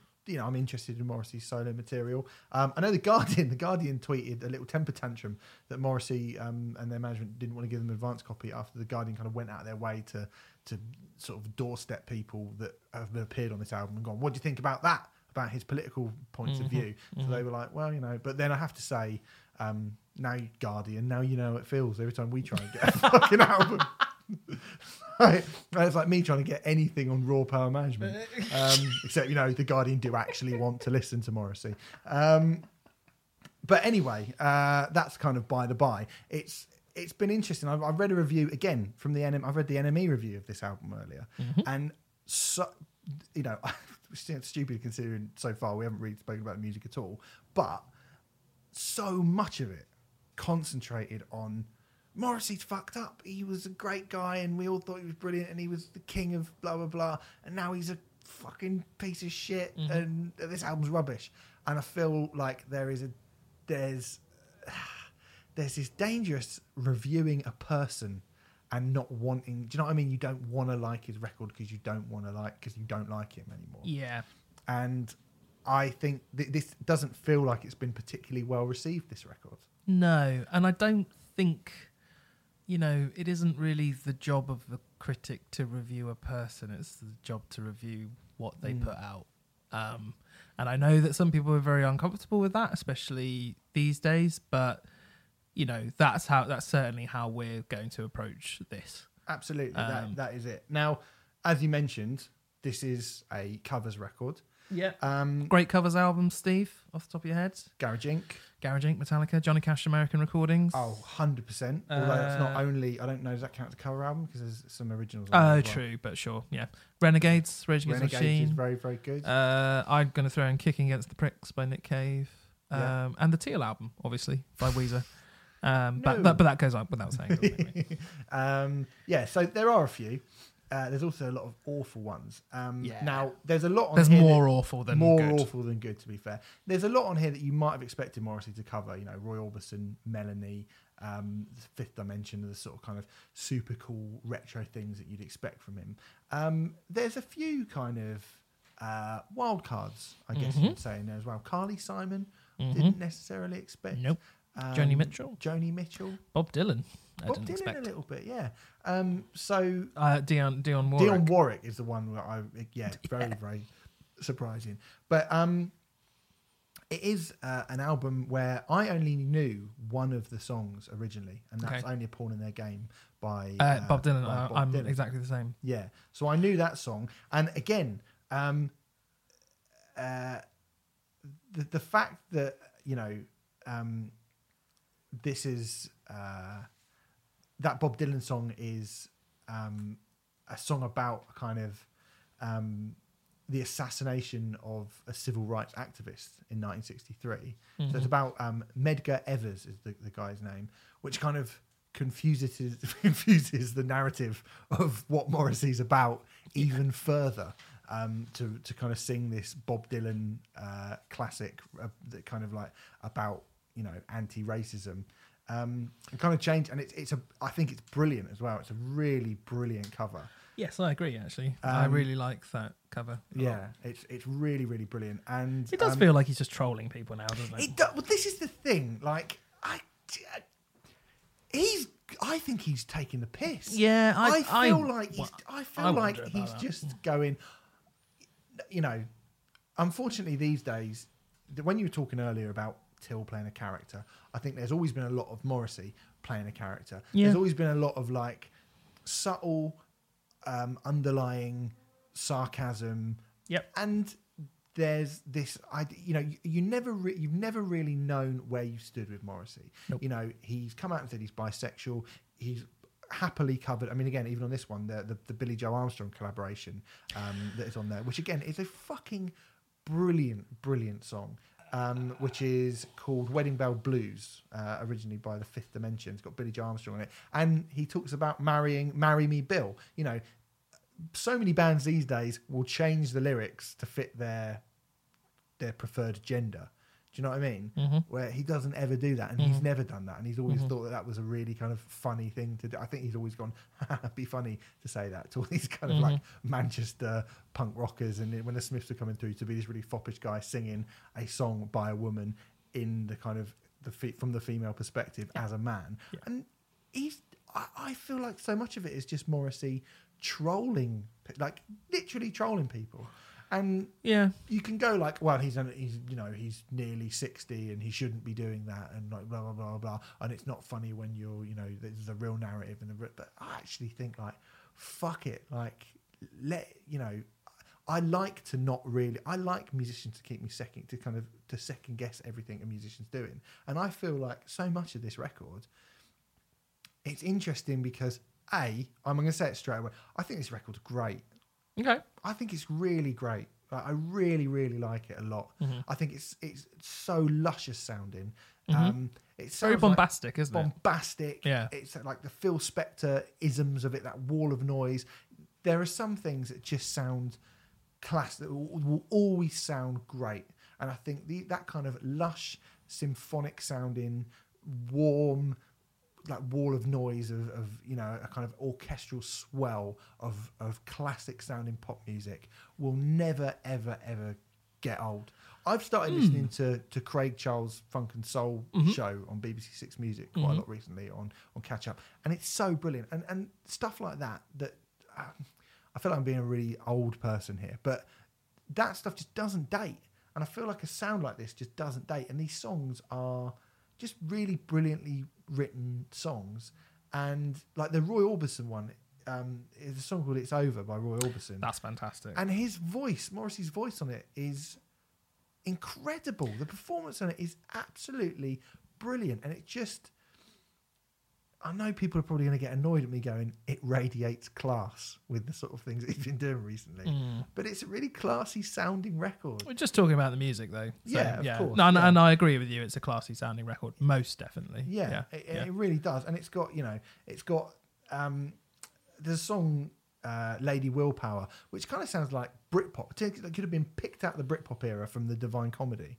Do you know what I mean? Yeah. It's got this really cool kind of very summery British eccentric thing about it. It's almost a Motown kind of feel. And I mean, when you say eccentric, the original was by, I'd never heard of this group, but Gary Puckett and the Union Gap. Right. Never heard of it. No, neither have I. But I did listen to the original, and I think Morrissey does a really good version of that song. Yeah. So it's now very, this very is good. something where we're different, because I haven't gone back and listened to the original. So I was interested in, and you did. You had more time. I listened to the record a few times, and I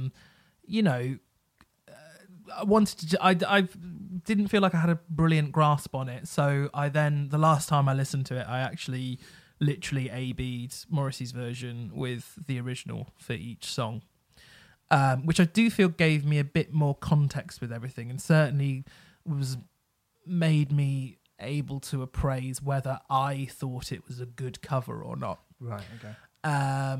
I agree with you up to a point. I think half of this record is great. I think the other half is a bit meh. So I think overall it's all right. And actually, I think when it's good, I think it's fantastic. The first song is a brilliant way to start. Morning Starship, Yeah. which starts with this harpsichord, and you don't hear many records starting with a harpsichord in 2019. No. Far better than I expected it to be, I have to admit. The 1976 original is by Job Wraith. Job Wraith, have you heard of that? Nope. Bizarre.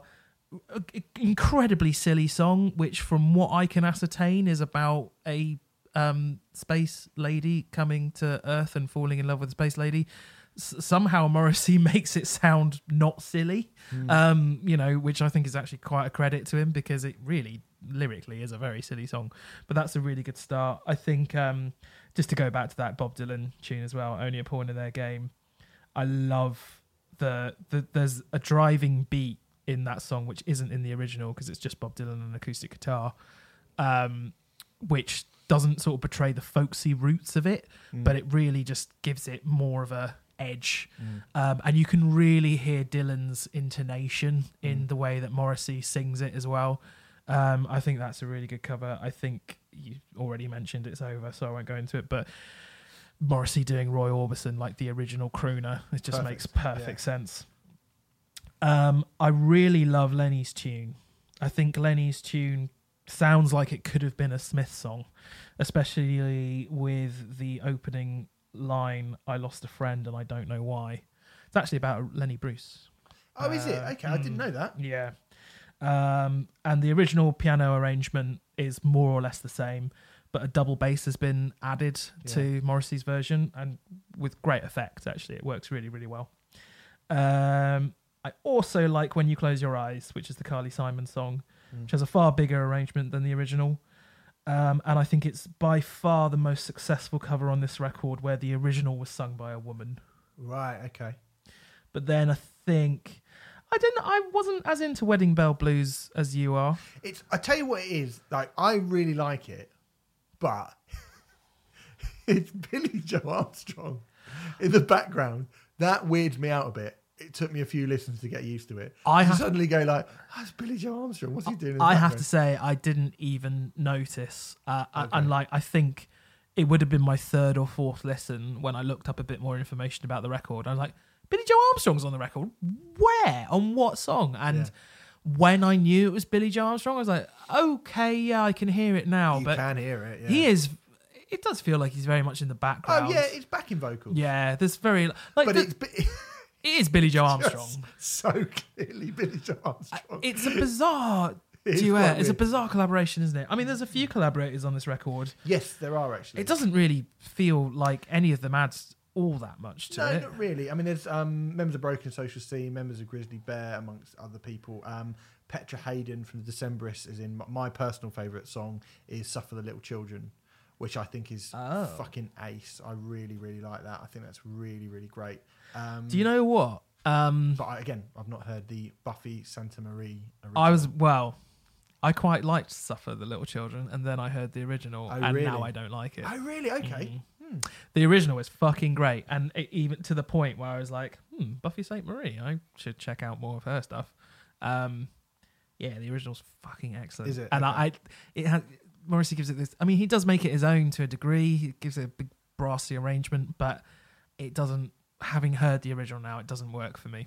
Oh, okay, that's interesting, because that is my favourite song on the record. Oh, interesting. That, okay. and also, I have to say, again, in a piece of sort of world-class Olympic gold standard level trolling, some say I Got Devil by Melanie, the last song, which it basically is a song going... I might be really evil. I might not. I might be a right cunt. I might just be mucking around. I might don't know. You don't know. That is how he chooses to end the album. Yeah. And it is odd to go into it is, you know, with everything that's been spoken about, with all the kind of context swirling around outside of this record of, you know, who Morrissey now is and how disappointed people are with him and all this other extra kind of stuff that is very, very difficult to shake from your brain. But you thought, well, it's a covers album, so I'll be able to kind of get that context at the end.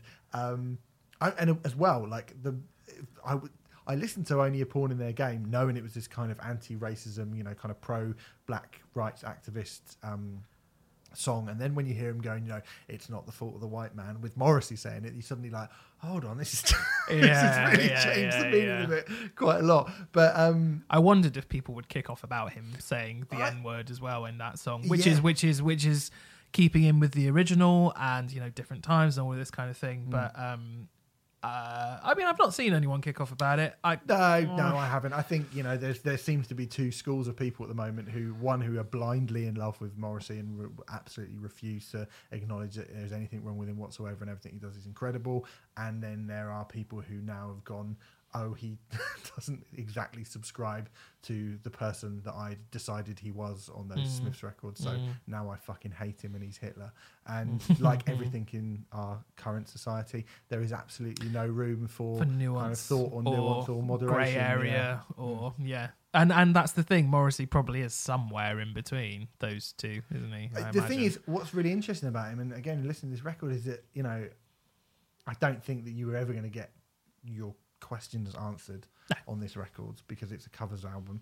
It does it's tricksy. I feel like it's quite tricksy in its approach, and I think there's times where I go, you've picked that just to so that you're laughing behind your hand. But so I think you would probably, but even if you had an album of brand new material, I'm not sure how much you would actually be able to decipher from that, because he is a very, very tricksy person.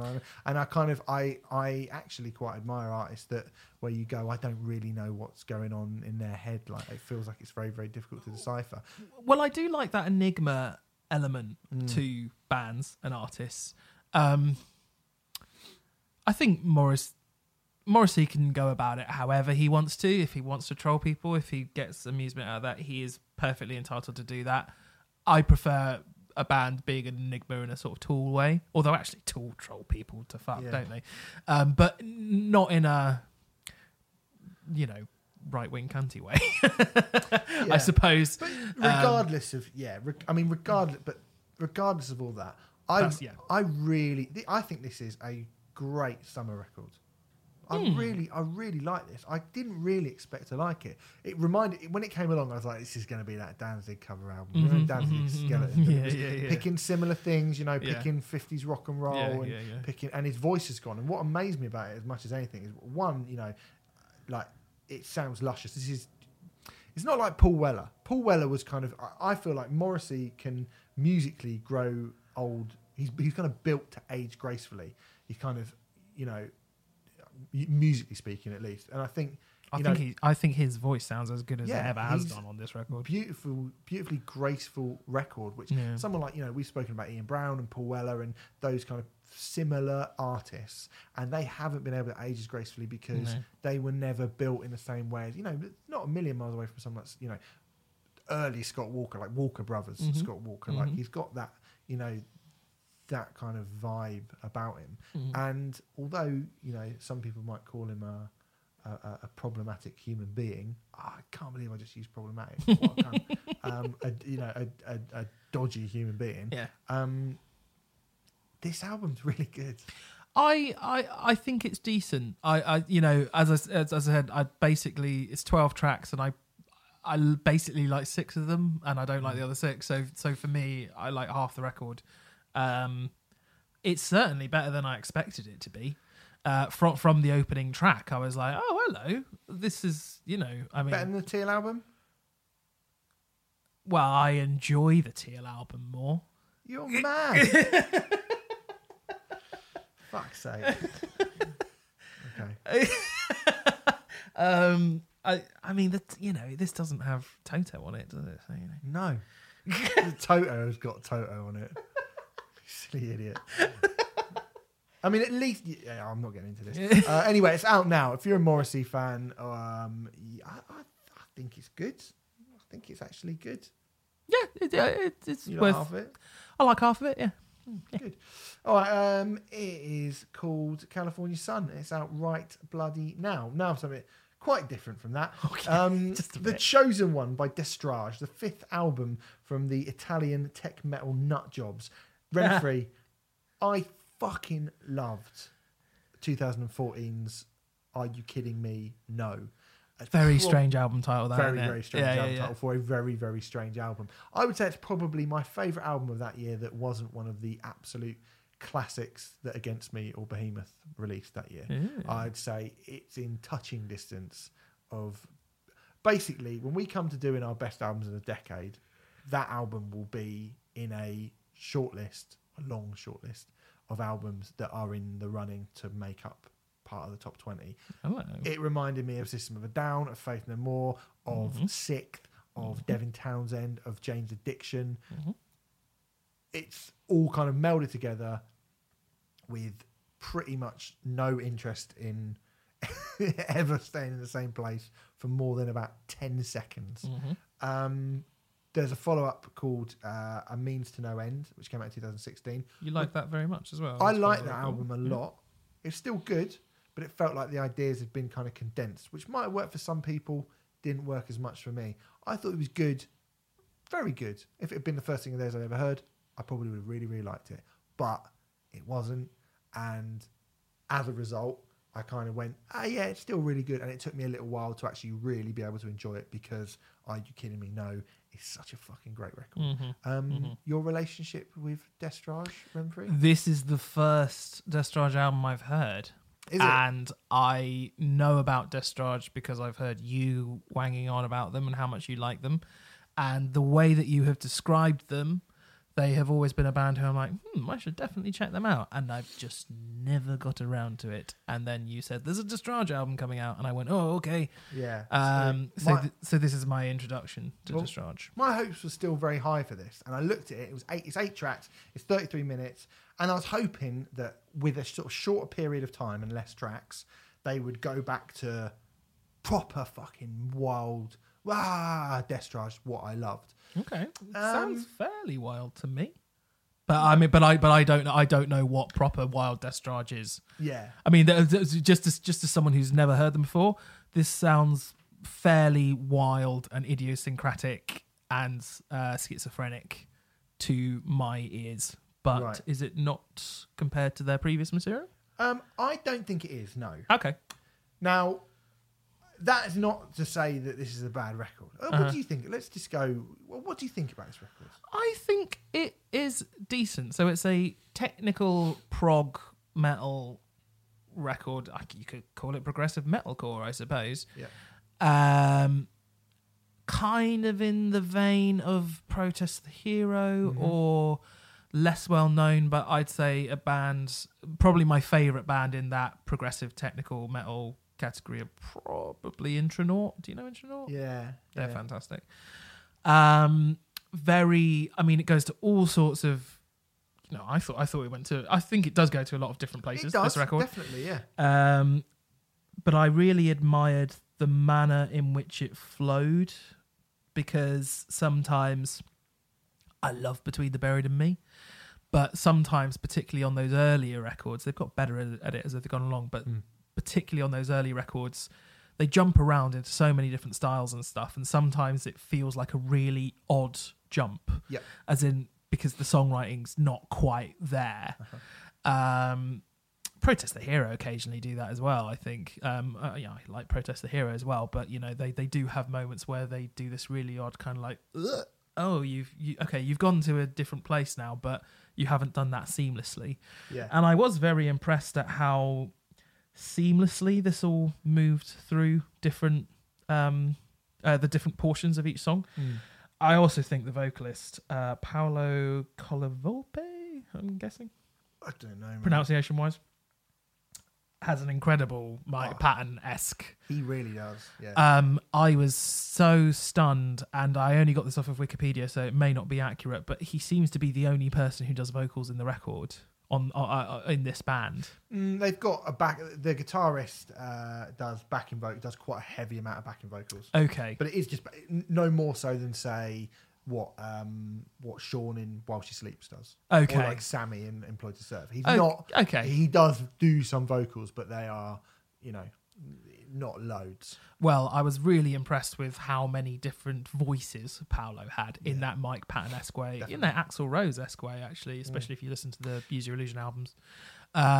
He has the ability to sound like a about 8 different singers or vocalists. And Perry Farrell's always the one that he reminds me of, like Perry Farrell Yeah. cross with Serge Tankian and cross with like a deathcore singer. yeah, he really helped keep my interest up with this album, which wasn't difficult because, as you say, it's quite short.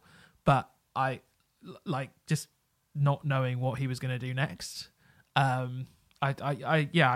think he's a pretty amazing talent. Overall, I like it. I don't feel like I've spent enough time with it, but I do think it's decent, and I definitely think it's one of the better examples of this kind of thing. They are one of the best bands at doing this, and I Yeah, think certainly I can see that. You know, they Especially if you consider this tech metal album. Well, I was about to say, if you consider this a not particularly good Destrage album, I'm not sure if that's what you're going to say or not, then they are definitely one of the best at doing this. Because if this is a poor Destrage album, then it's not. Okay. It's not a poor Destrage album. I Okay. think it's probably... Okay, this is what I think. First half of it, I was like, yeah, this is cool. It's quite good. But I did feel like I still missed the really, like, what the fuck is going on? Like, I felt like, you know, when I listened to Are You Kidding Me? No, I remember just, it's what, you know, an album you just laugh because you're like, I cannot believe you're even trying to do this. That album is just fucking mental, absolutely mental. Again, if you've not heard it, you know, for me, that is the first place to go. It is fucking exceptional, that record. It's absolutely exceptional. I think this is probably better than the last one. Okay. And the reason that I think it's probably better than the last one is because the first half of it feels like there's nothing wrong with it. There's nothing bad about it. I think that, you know, those songs, particularly Hey Stranger, the third track is really, really good. And At the Cost of Pleasure is very different from, you know, it's a sort of a bit of a slower one. Has a huge slower, but yeah, but has a big, huge sing-along moment at the end, which a lot of these bands sacrifice. Yeah. You know, and I really liked that about it. But I felt like I felt like I knew what was happening. Okay. For the first four. Yeah. It's not until Mr. Bugman, the fifth Mr. track, Bugman is definitely a highlight. comes on, where it's completely unpredictable, and it's got this midsection where it's almost like trumpet sax, like, it's like all over the place, and it's just like wild as fuck. And I was like, that's the band that I like. Right. Okay. That's the band that I fucking Oh, like. that's cool. And That makes when me really want to listen to. Are You Kidding Me? No. Yeah. And to not know what they're going to do, you know, I think the best song on it is Headache and Crumbs, which is just fucking bonkers as well. And the title track as well is fucking great. I think the second half of this record is them like getting very, very close to them at their peak. I'm not sure, you know, there's some songs on Are You Kidding Me? No, which I still think are better than anything that's on this record, but that's because that record is like a fucking 10 out of 10 killer record. But it gets close, you know, on that second half. And the first half is not bad. The first half, you know, if any other band who I'd never heard before came out and released that as an EP, those 4 songs on EP, we'd go, that's good. Promising. This is a really good, like, promising EP. But I wonder if someone's gone to them, look, chill out a bit. Like, just do the first half of the album. Like, well, to be fair, bands do that. That is often a natural progression with bands anyway. I mean, you know, between The Buried in Me, you can't call them a chilled band, can you? But they're far more chilled than they used to be. Yeah. And I think even Protest the Hero, I think all those bands do to a certain extent. So I think that's quite a natural progression. Yeah, they still sound pretty bonkers. I mean, well, yeah, they Rage do. My Alibi. I'm a little bit surprised you haven't mentioned Rage My Alibi because I think that is totally bonks. The last 4. So Mr. Bugman, Rage My Alibi, Headache and Crumbs, and The Gifted One. I think I picked The Gifted One out as the, you know, because it's the last song, and it's just very, very different from anything else that's going on the record, which is a very, very different record. And it's and it was like the last thing, and I was like, oh. They've done, but those 4 songs are wicked, and they are everything that I want Destrage to be. Okay, I want them to be like that all the time. And the first sort of 4 songs, again, they're not bad, But I just think Deathcharge are at their best when you just go, what is going on? Yeah. What the hell is going on? Yes, I think those were my favourite moments overall. I mean, my favourite songs were Mr. Bugman, Rage My Alibi. I did put in... At the Cost of Pleasure? Yes, as Yeah. well. But it gets better as it goes on. You know what I mean? Like that's a good yeah, thing. I broadly agree with that. Yeah, that the album gets kind of like will get better and better and better, and I think that's cool. But I want again, it's not as good as Are You Kidding Me? No, I'm not sure they'll ever make an album that's as good as that. Okay. I'm not sure any of these bands will. Well, I mean, do you know what I mean? I don't think any of these bands are capable of making an album that's as good as that. That album is fucking brilliant. If you haven't heard it, you have to go and listen to that record. If you're into tech metal at all, like it drives me mad because they're from Italy. Obviously, they're on Metal Blade, and they've not really got any press. No one seems to give a shit about them. You're the only person who I've ever heard really, really talk them up. And on the basis of this, yeah, people should be talking about them, like definitely. Have you seen them live? I've seen them live 3 times. How are they live? Really, really good. Yeah. I saw them at...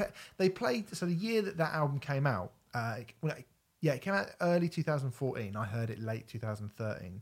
And I remember hearing it and just being like, this is going to be my favourite album of 2014. It's fucking unbelievable.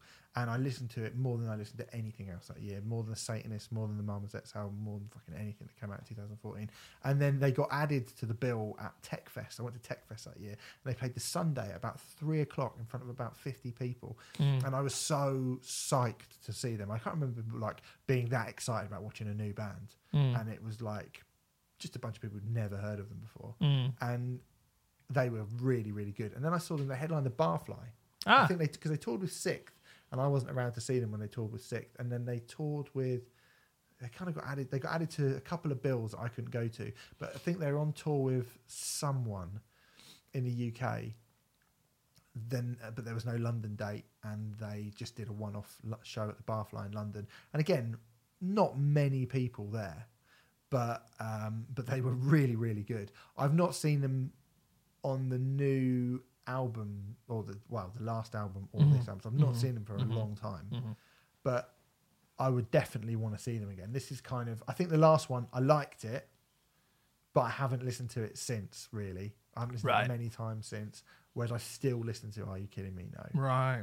Okay, interesting. In fact, I still listen to Are You Kidding Me? No, and I still listen to The King is Fat and Old. Oh, okay. 2010. Because it's as good as that's their second. It's their 5th, album, isn't it? Yeah. So I listened to that one as well, which is that's good as well, and that's mental. But they're a really, really good band. Yeah. Really good, and this is dead good. So listen, go and get into their back catalogue. Maybe start with this. This is a good record, and if you started with it and then you went back, you'd be like, wow, that's Maybe we can assess whether that's the case next week if I remember to listen to it. Yeah, you definitely should. But they're a cool band, and if you like tech metal at all, then it just drives me mad that they're not like the darlings of that scene. It's mental. Anyway, that's The Chosen One by Destrage. The last album we're going to talk about before we move on to the trade-off is by Petrol Girls. The album's called Cut and Stitch. It's the second album from the London-based punks, following on from 2016's Talk of Violence debut. Remfry, I don't know much about this band other than I looked them up. Apparently they got a big old shout out in the Basingstoke Gazette, which is from where I'm from. So they said they've been hyped by Kerrang and the Basingstoke Gazette, and I was like, what a weird thing to put in. But anyway, they've also, I should say they were also hyped by the Independent. I think that is in their Wikipedia page as well. So I heard their first album, Talk of Violence, in 2016, and was pretty impressed with it. And impressed enough to stream it.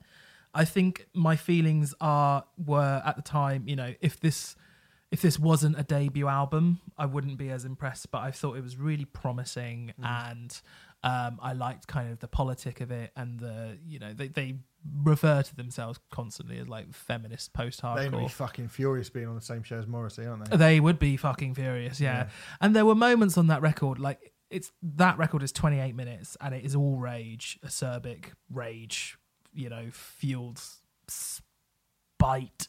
There's a song called Touch Me Again, and the vocalist Ren just screams over and over again with no music, touch me again and I'll fucking kill you. And it's really like, holy shit. Yeah. Don't touch her again. And yeah, I just thought there was a lot of promise in that record, which was a bit of a Molotov cocktail of a record. So I was curious to see what they would do next. And, well, I think this is a massive step up. I have to say, whilst I saw promise in this band, I did not predict this. Right. Personally. And I think that has come from, so there's something that Ren, the vocalist, touches on in the press notes. And she says, something that I've reluctantly allowed feminism to teach me is that we have to tend our own wounds, and that sometimes being vulnerable is just as radical as being angry. It certainly scares me a lot more. Rage on its own isn't sustainable. We hope this is a more honest and human record. And Talk of Violence felt like that rage-inflicted spite-fueled, it was just a 28-minute... Yeah. Whereas there's a lot more going on this album. There's a lot more melody. There's definitely still rage on it, undoubtedly. Yeah. But there is so much more going on with it. I think Ren has a touch of Skunk Anansie's skin to her in her kind of intent, and you would not fuck with her. I was actually going to say this is one of the albums that reminded me the most of the kind of that early school of sort of Riot Girl bands from the early 90s. Yeah. So we were actually going to do the L7 album a few weeks ago, and we didn't. I still haven't had a chance to listen to it, but I feel like maybe I don't and shouldn't now. Do you know what I mean? Yeah. And when you think of like Babes in Toyland and Bikini, particularly Bikini Kill, that mixed with, dare I say it, Renfrey, there's a kind of Wicked at the Drive-In, Yes. angular, Yes. very, very expansive, expressive, technically, musically, dare I say it, they're much more musically accomplished than those very critically lauded early 90s Riot Girl bands. Yes. They're probably definitely. better than them. Yes. Bikini Kill just sold out 2 nights at Brixton Academy. Did they? Fuck. I Wow. know, yeah. I think I know I'd rather go and see. Absolutely. Well, Petrol Girls are playing New Cross Inn. But I like to be honest with you, the At the Drive-In thing I totally agree with, and the angular thing, absolutely. That At the Drive-In angular thing was what was missing from the first record. I don't want to... That first record's great. It's just, this is really far beyond it. And I think there's a touch of Refused in there as well. Yeah. It's actually 15 tracks, but it rattles along in like just under 40 minutes. Because a few of those tracks are sort of interlude-y, but remind me of the Shape of Punk to Come in their kind of interlude. Yeah, there's the spoken word. Well, spoken word kind stuff. Of spoken word stuff. Which, I mean, I've got to be honest. If I did have a bit, which like I don't mean for all of them, but occasionally they do sound slightly is premeditated the right word? I suppose they have to be because they're obviously going to record it. But they didn't always ring as true as the music. Some of the kind of spoken word bits. Okay, I think those. I didn't really. Yeah, they were kind of a bit. I didn't need them. Not all of them, but there was a couple of them I was like, didn't need that. I think they break up the record quite nicely. I understand what you're saying, but I like. I mean, it reminded me of The Shape of Punk to Come, and anything that reminds me of The Shape of Punk to Come is going to be a thumbs up in my book. Yeah. You know what I mean? But like they've got this new sense of melody. Ren's singing a lot more. The male backing vocals as well. I'm sorry, I don't know who does them, and I don't want to get the wrong name. But like the male backing vocals, there's far more of them on this record as well. And they like whoever it is, he's got a touch of Jamie Lenman to him. Like he sounds really, really good. Yeah. And there's almost points on this record where it feels like there's a dual vocal thing going on, and I think that's a really, really cool addition. I really, really like it. But songs like Monstrous, Burn, and Talk in Tongues particularly have this really angular feel, which is very different to what they were doing on the previous record. The message is, the message that they're trying to convey is just as strong on Cut and Stitch as it was on Talk of Violence, but the music underpinning it is just so much better and classier and more interesting. There's some really, really good songs in it. Yeah. I really love No Love for a Nation. I think that's fucking brilliant. And I have and to that, say... and that song ends with the kazoo version of the national anthem, which is just one of the best sort of non-verbal political like rallies, cries I've ever heard. I think like that's just brilliant. Like, well, I mean, the main thing from this that I took away from it, and having kind of gone, it's all right for Morrissey to be Morrissey, like his album's quite good, and like just let him get on with being whatever kind of weird dude he is. We don't really know.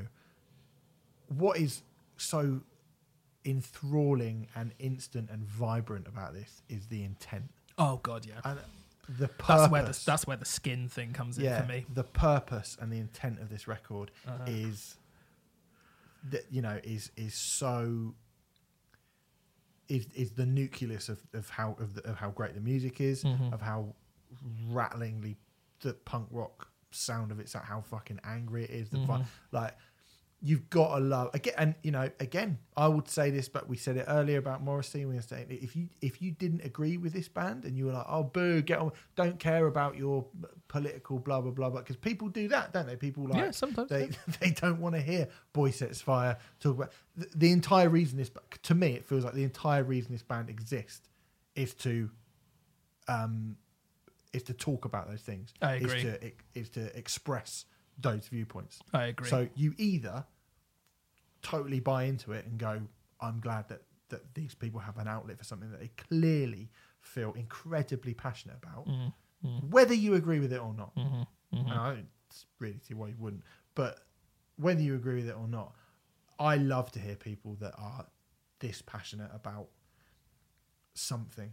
And this is fucking good, this record. Yeah, I really like it. I think this is a brilliant, like, acerbic and experimental album that lifts Petrol Girls from being like a quote unquote promising new band status to something quite exceptional and truly inspiring, and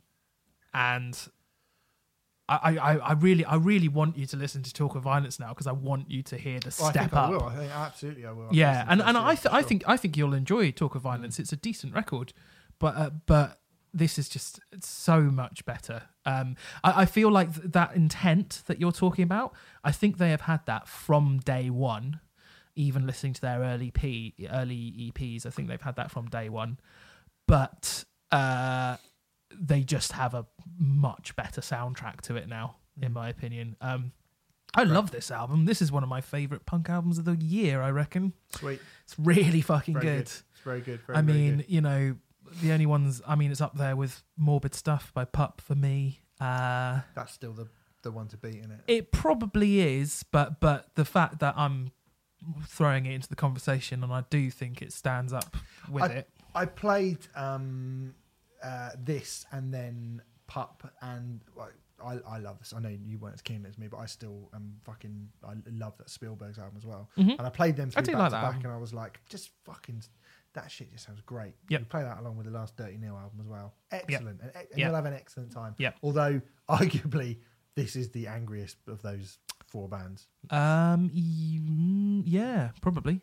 Yeah. All right. Anyway, it's out now. It's called Cut and Stitch. The band are called Petrol Girls. I think you'll have a nice time doing that. They're excellent.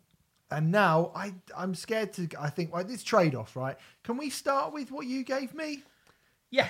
Is that all right? Because I don't want to go from loads of good stuff and then after a little dip in the middle. No. Yeah. You're rent-free. I'm looking forward to it this week. You gave me the Hold Steady, Boys and Girls in America from 2006. Yes, I did. Their third album. They're from New York, aren't they? New York City. They've got that Gaslight Anthem thing. But it's ballsier, isn't it? It's ballsier. And bit also more street. wasn't it before Gaslight? Well, yeah, it was, but I just mean that. Yeah. That That Americana thing. Well, actually, it's good that you said Springsteen. Jeff Buckley once said that Nusrat Ali Khan is his Elvis. The Hold Steady are my Bruce Springsteen and the E Street Band. Oh. I fucking love this band, by the way, Steve. So be careful. Cool. So I have listened to this band before, mostly on Heaven Is Whenever, which came out in 2010.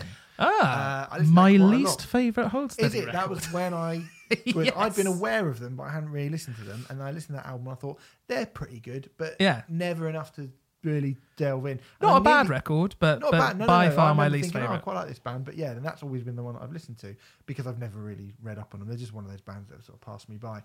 I did notice on the bonus tracks of this, they covered the Violet Femmes and Bob Seger, Oh, I've Which- not heard these covers. which Okay.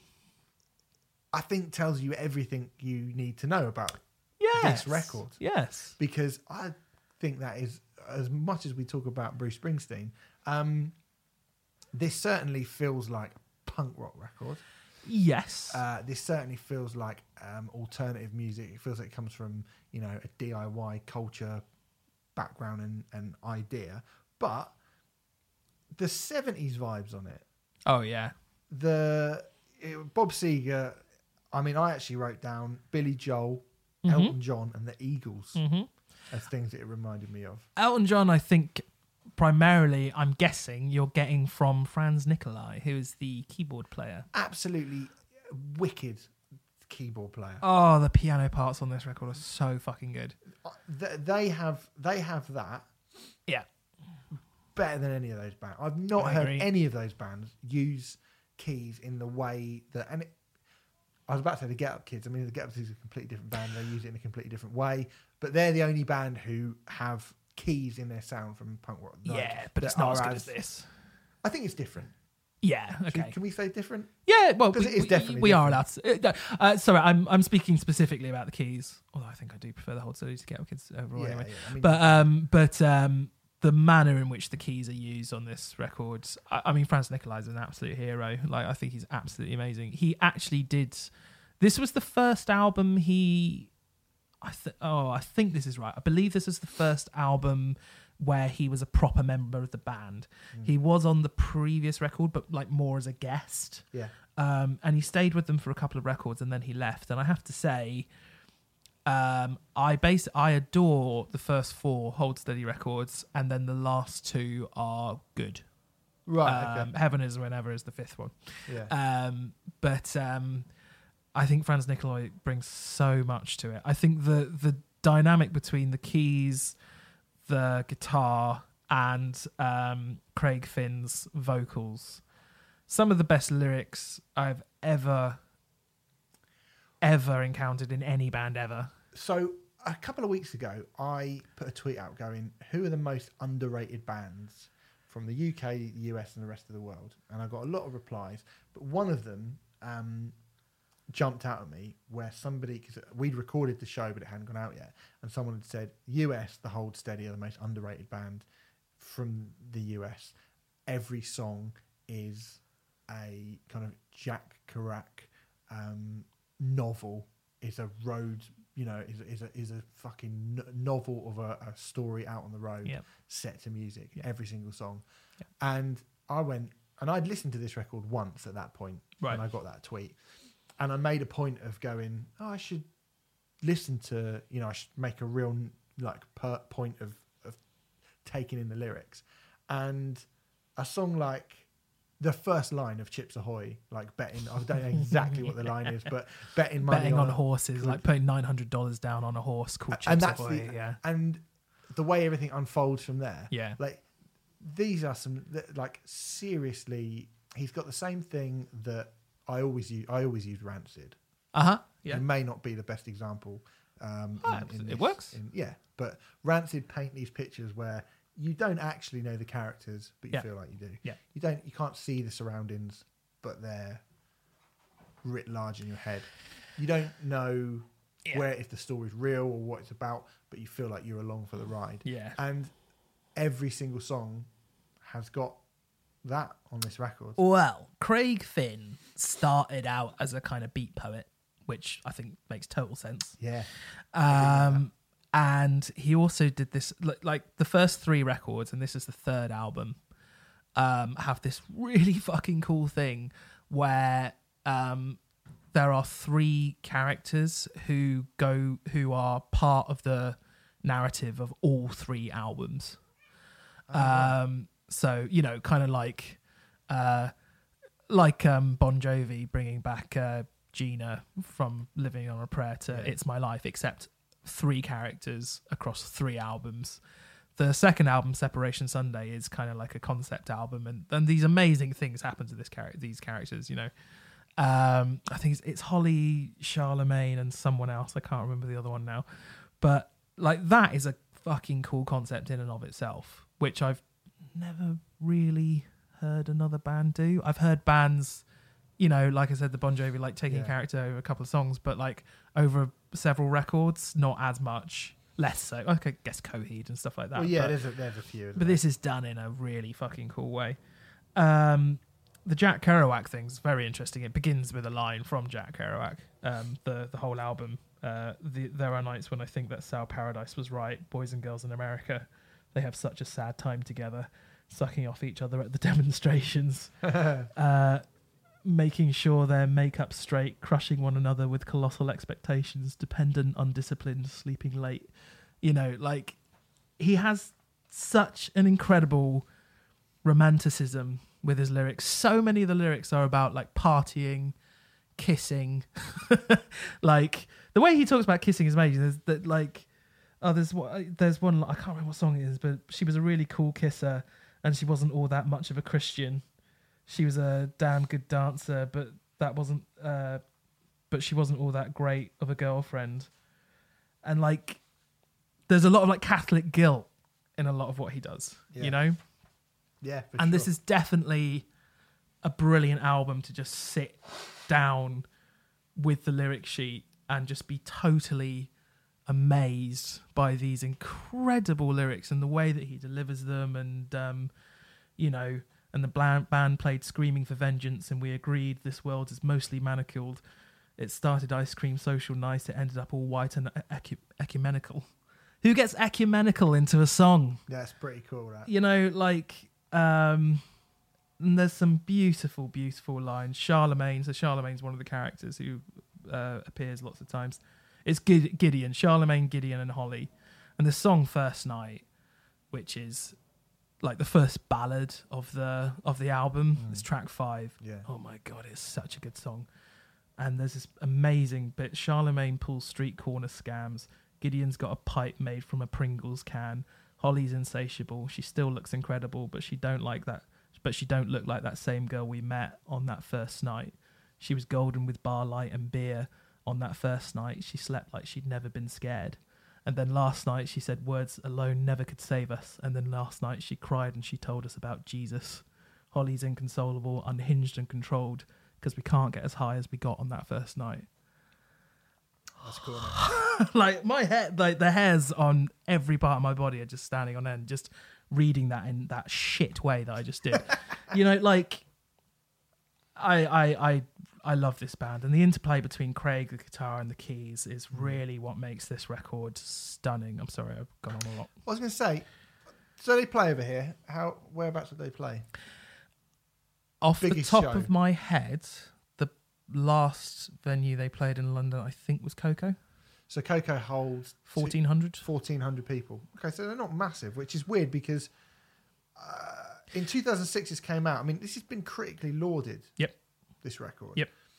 Pitchfork's 5th best album of 2006. Pitchfork. Yeah, who hate everything. Yeah. Yahoo Music ranked it as the 9th best album of the year. I don't know what that means. Rolling Stone put Chill Out Tent as the 33rd best in their top 100 songs. It was number 33 of the year. Chill Out Tent. Oh, I think that's much better songs on this record. But yeah, fine. Yeah, they're all brilliant, to be honest. There's not a bad song on this album. When you look at the reviews for it, I mean, literally 5 out of 5 in The Guardian, 8 out of 10 in The NME. It's got a 9.4 on Pitchfork. It's got 4 in Rolling Stone.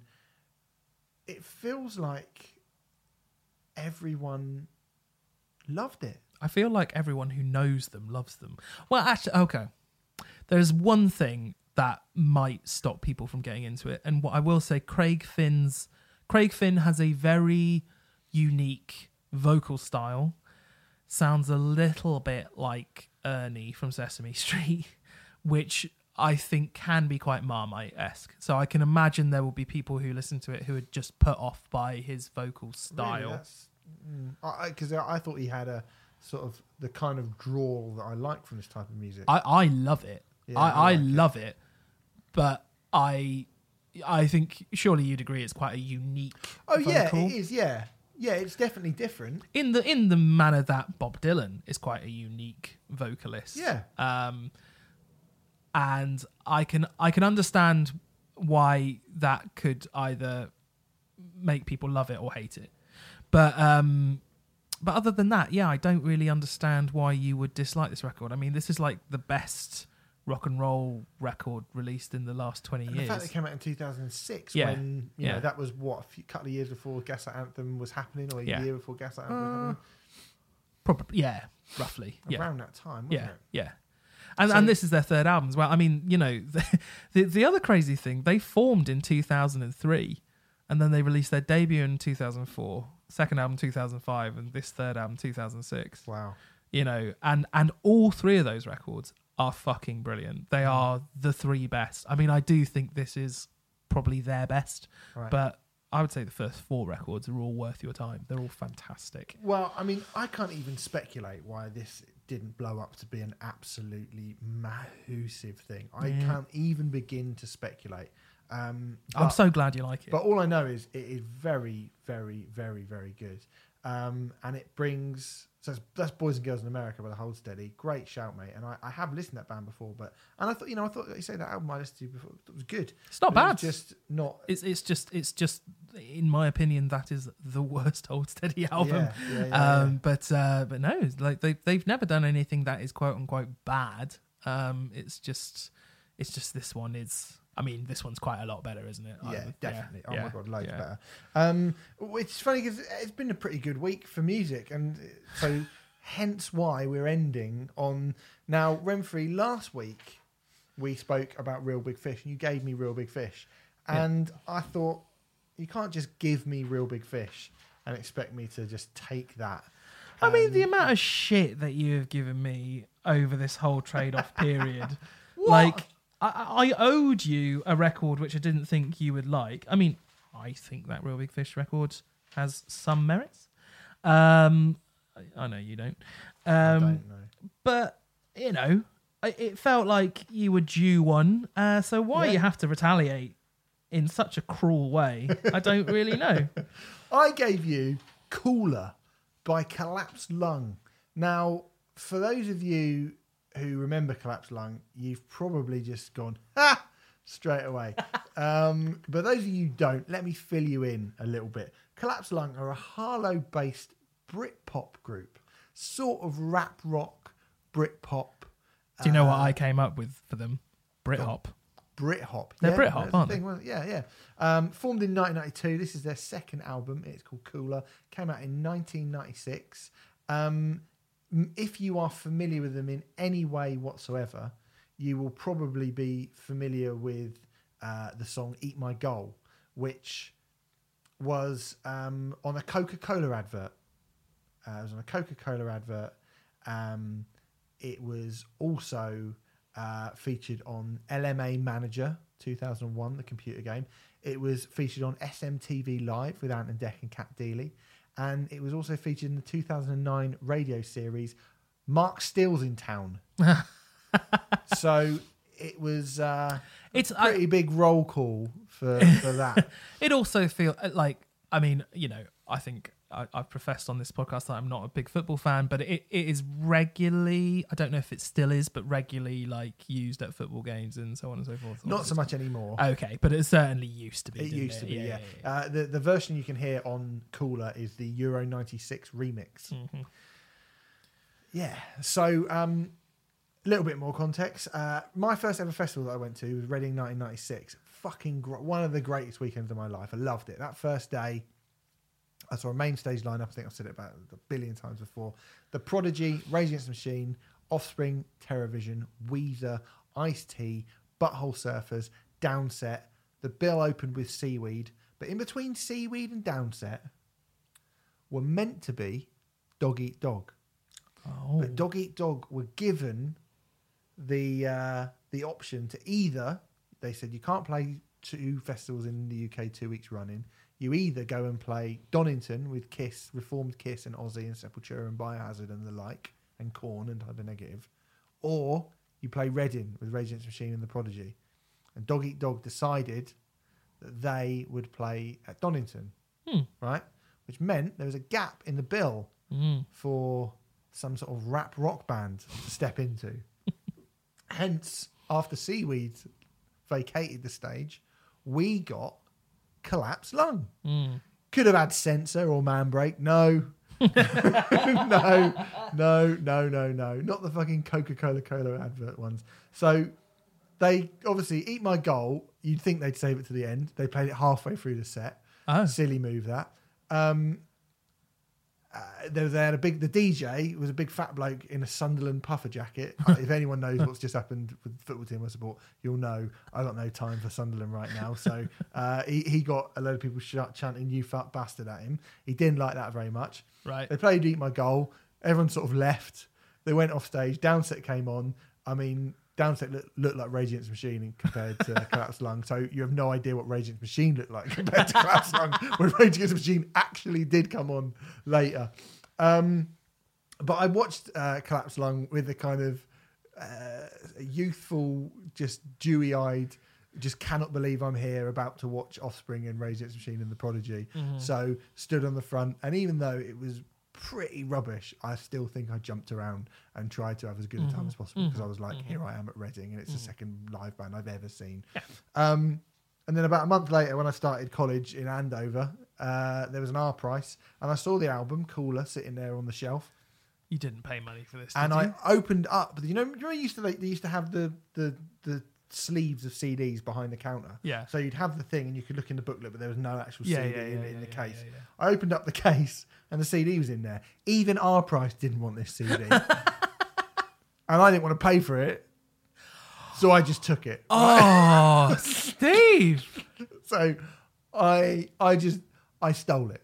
Unbelievable. I stole the CD, and I thought, great, I didn't have a lot of money back then. I was bloody, portion of chips a day for me, mate. I was at college. I was poor, but I was obsessed with getting my CD, so I did. I nicked it. Sorry, Collapsed Lung. I owe you $13.99. I mean, if you're going to steal a record.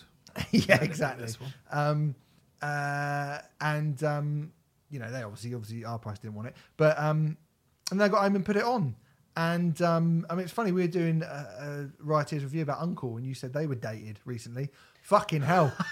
Hanging with Mr. Cooper has aged better than this. take everything back. I said, God, yeah. Mr. Blobby's aged better than this, mate. Yeah. Mr. Blobby is fucking class. So, Renfrey, they've got the beats to make your lungs collapse.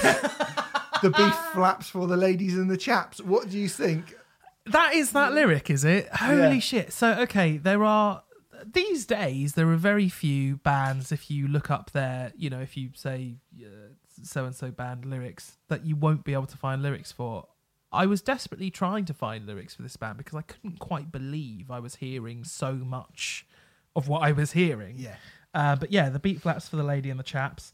I swear on one song I heard "No mash to heat up your beans," Probably. which sounds like Vanilla Ice meets Coronation Street, but worse.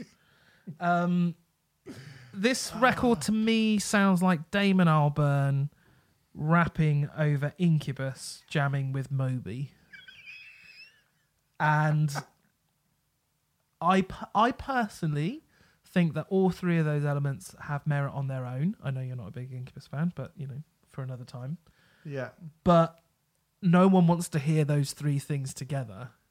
And those three things together creates this unholy mess of shit. I mean, when I pressed play on it, there was a certain nostalgic. Oh, it's got the big beat, hasn't it? There was a nostalgic Stockholm Syndrome, 90s nostalgia thing. To say, it would be far too OTT to say I was enjoying it, but I enjoyed if I close my eyes, it's the 90s again. Yeah. I mean, I'm listening to a shit band from the 90s, but it is the 90s again. Hooray. It didn't last that long because, my God. Goes on this album, it's long. It's long. It's long. Long old album. I don't know how long it is. It's 13 tracks. It's long. Must be over an hour. It's well over an hour. It's like an hour and 10 minutes. Oh, fucking Christ. One of the Omega on it is like 7 minutes and a half long. minutes I long. know. It's What are you doing? fucking boring as well. That Scent. That's basically it. Nothing happens in it. No. It's 7 minutes long. Belinda Butcher from My Bloody Valentine is on this record twice. Yeah. I mean, It was the time, Renfrey. did Cooler have like naked pics of her that they were threatening to send to the Sun if she didn't appear on their record? no idea. Like, why is a member of My Bloody Valentine on this? And she is, by a million miles, the best thing about it. When she came in, I was like, thank fuck I don't have to listen to that fucking Cockney oik. bargain basement Westwood, like, talk about baked beans and flaps. Oh, you like Carter USM doing it? What would That's the funny thing, isn't it? This is a funny thing because Carter USM actually came up on the fans also like on Spotify. I'll go back to Spotify in a minute with this band. And actually, when I saw that, I was like, I sort of see what they mean, but Carter USM is good. And like another band that they sort of reminded me of, who I do have a massive soft spot for, is Terrorvision. There was a Terrorvision-esque element to what Collapse Lung are doing. Really quite cartoony. Yeah. But so they kind of reminded me of stuff that I do like, but both of those bands are very dated, even though I like them. But it just done terribly in a terrible way. There's a cover of Elastica's Connection. Can we please talk about that? Oh well, yeah. I mean, about to. The cover of Connection, right, is a warning from the past. For those who don't know this song, it's the Trigger Happy TV theme. Yeah, and it came out in 1995. Yeah, So it had been out a year, right? it was. I think it was out as a single 1994. Right, okay. But Yeah, so it's like 2 years, it's right? 2 years. And this is a warning to anyone who tries to cover a popular song of the time and update it like a couple of years after it come out. This is like Radio 1 Live Lounge at its absolute worst, isn't it? You only get like fucking Lamar doing The Darkness or whatever. Like, and at the end of it, like, I mean, it's awful. It's badly produced. It sounds really rubbish. Yep. It lacks the kind of cool. It doesn't make it any heavier. And then at the end, they just do this like fucking Muppets, like over the top. What are you doing? It's crap. It's It's fucking awful. It's really bad. Um, And so as well, I mean, it's aged badly in a lot of ways. But London Tonight is a bit where he goes, "And make me non-existent, like trip hop." It's like, oh yeah. it's like, mate, Massive Attack just sold out 2 nights at the O2. Look, You're supporting Centre at the Garage. and like all the music cuts out at that point as well. It's just like they make a big thing of that, Yeah. and it's like that's like a diss on this record. I just found the whole thing beguiling. The two people behind this band got together and kind of formed over a shared love of funk and the Amiga Tracker software. I'm not even sure what the Amiga Tracker software is, but any two people who come together and form a band over Amiga, to me, is just like, no. Is that true? I didn't know that. Apparently, yeah. Oh, wow. Who doesn't It's want from Wiki, but Yeah. yeah. Also, now, this is dodgy. Right. First song, London Tonight, which, do you know what? I'm just going to come out and say, I listened to some of this, and because I listened to it so much in the 90s, there are a few songs in it that I have a kind of nostalgic like for. London Tonight, I quite like. Lungs Collapse is fucking hilarious. Is that the second track? Yeah. That- We got the beats to make your lungs collapse. We got the rhymes to make your lungs collapse.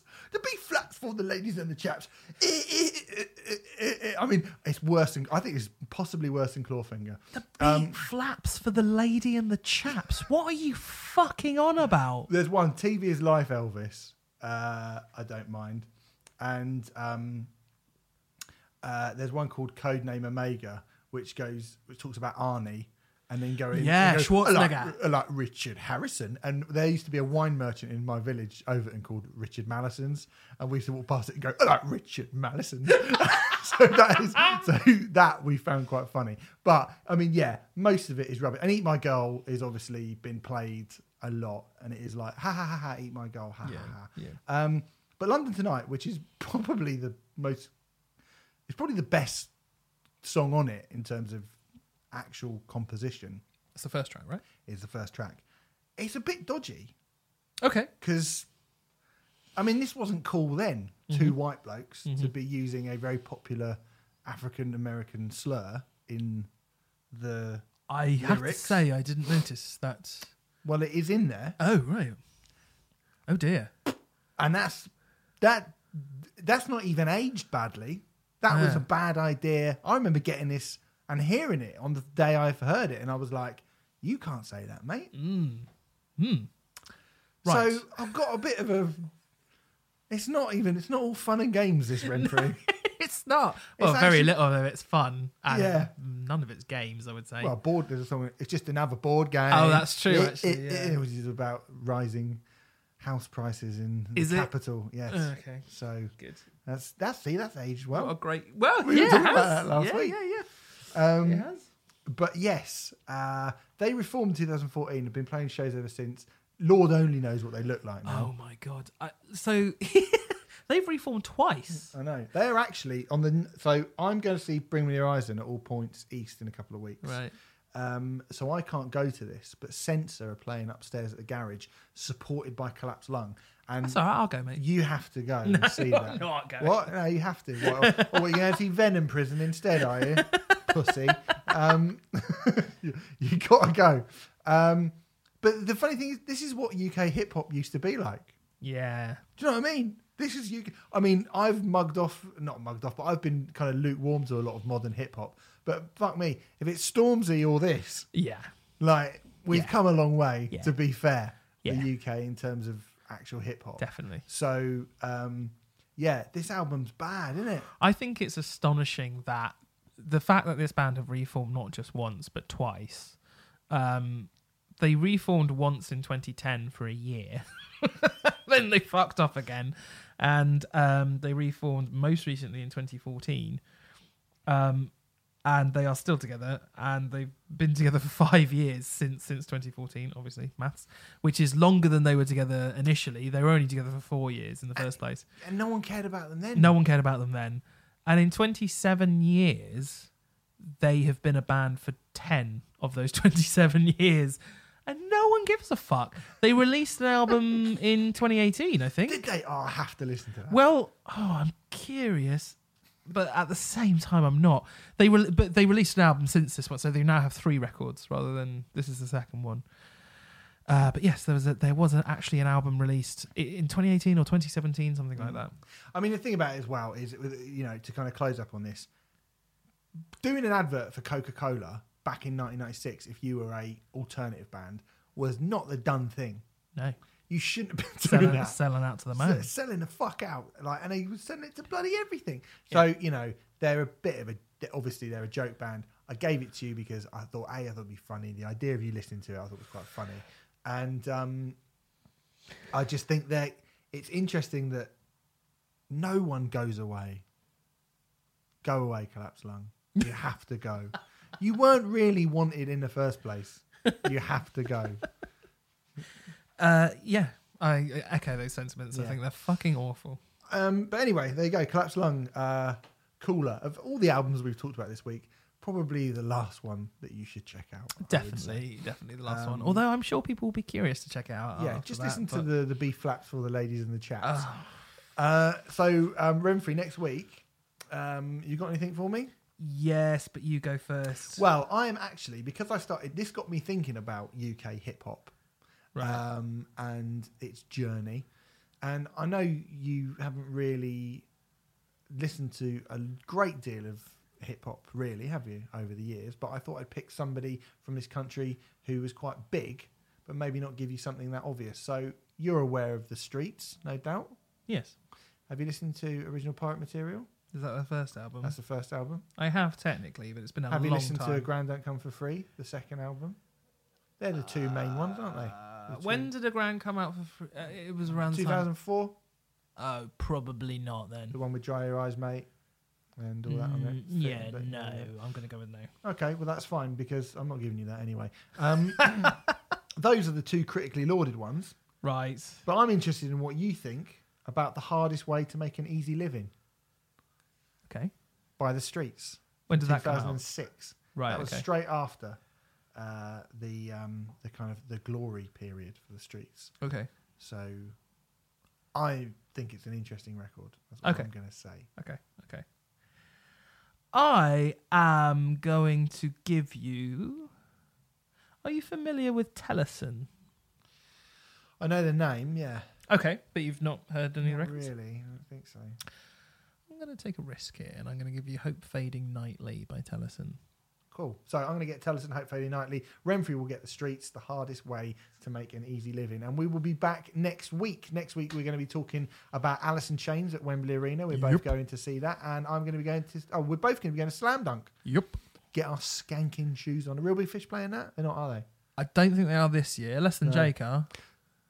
Well, lots of good bands are, so I probably Yeah. won't be watching I them don't anyway. think either of us will be seeing Less Than Jake. No. So anyway, we'll be talking about that, and we'll be talking about some other albums as well as per. Go to musicism.net, put Riot in the checkout in capitals to get 25% off your courses for singers, songwriters, guitarists, producers, and Generally cool generally people. better, being better. Yeah.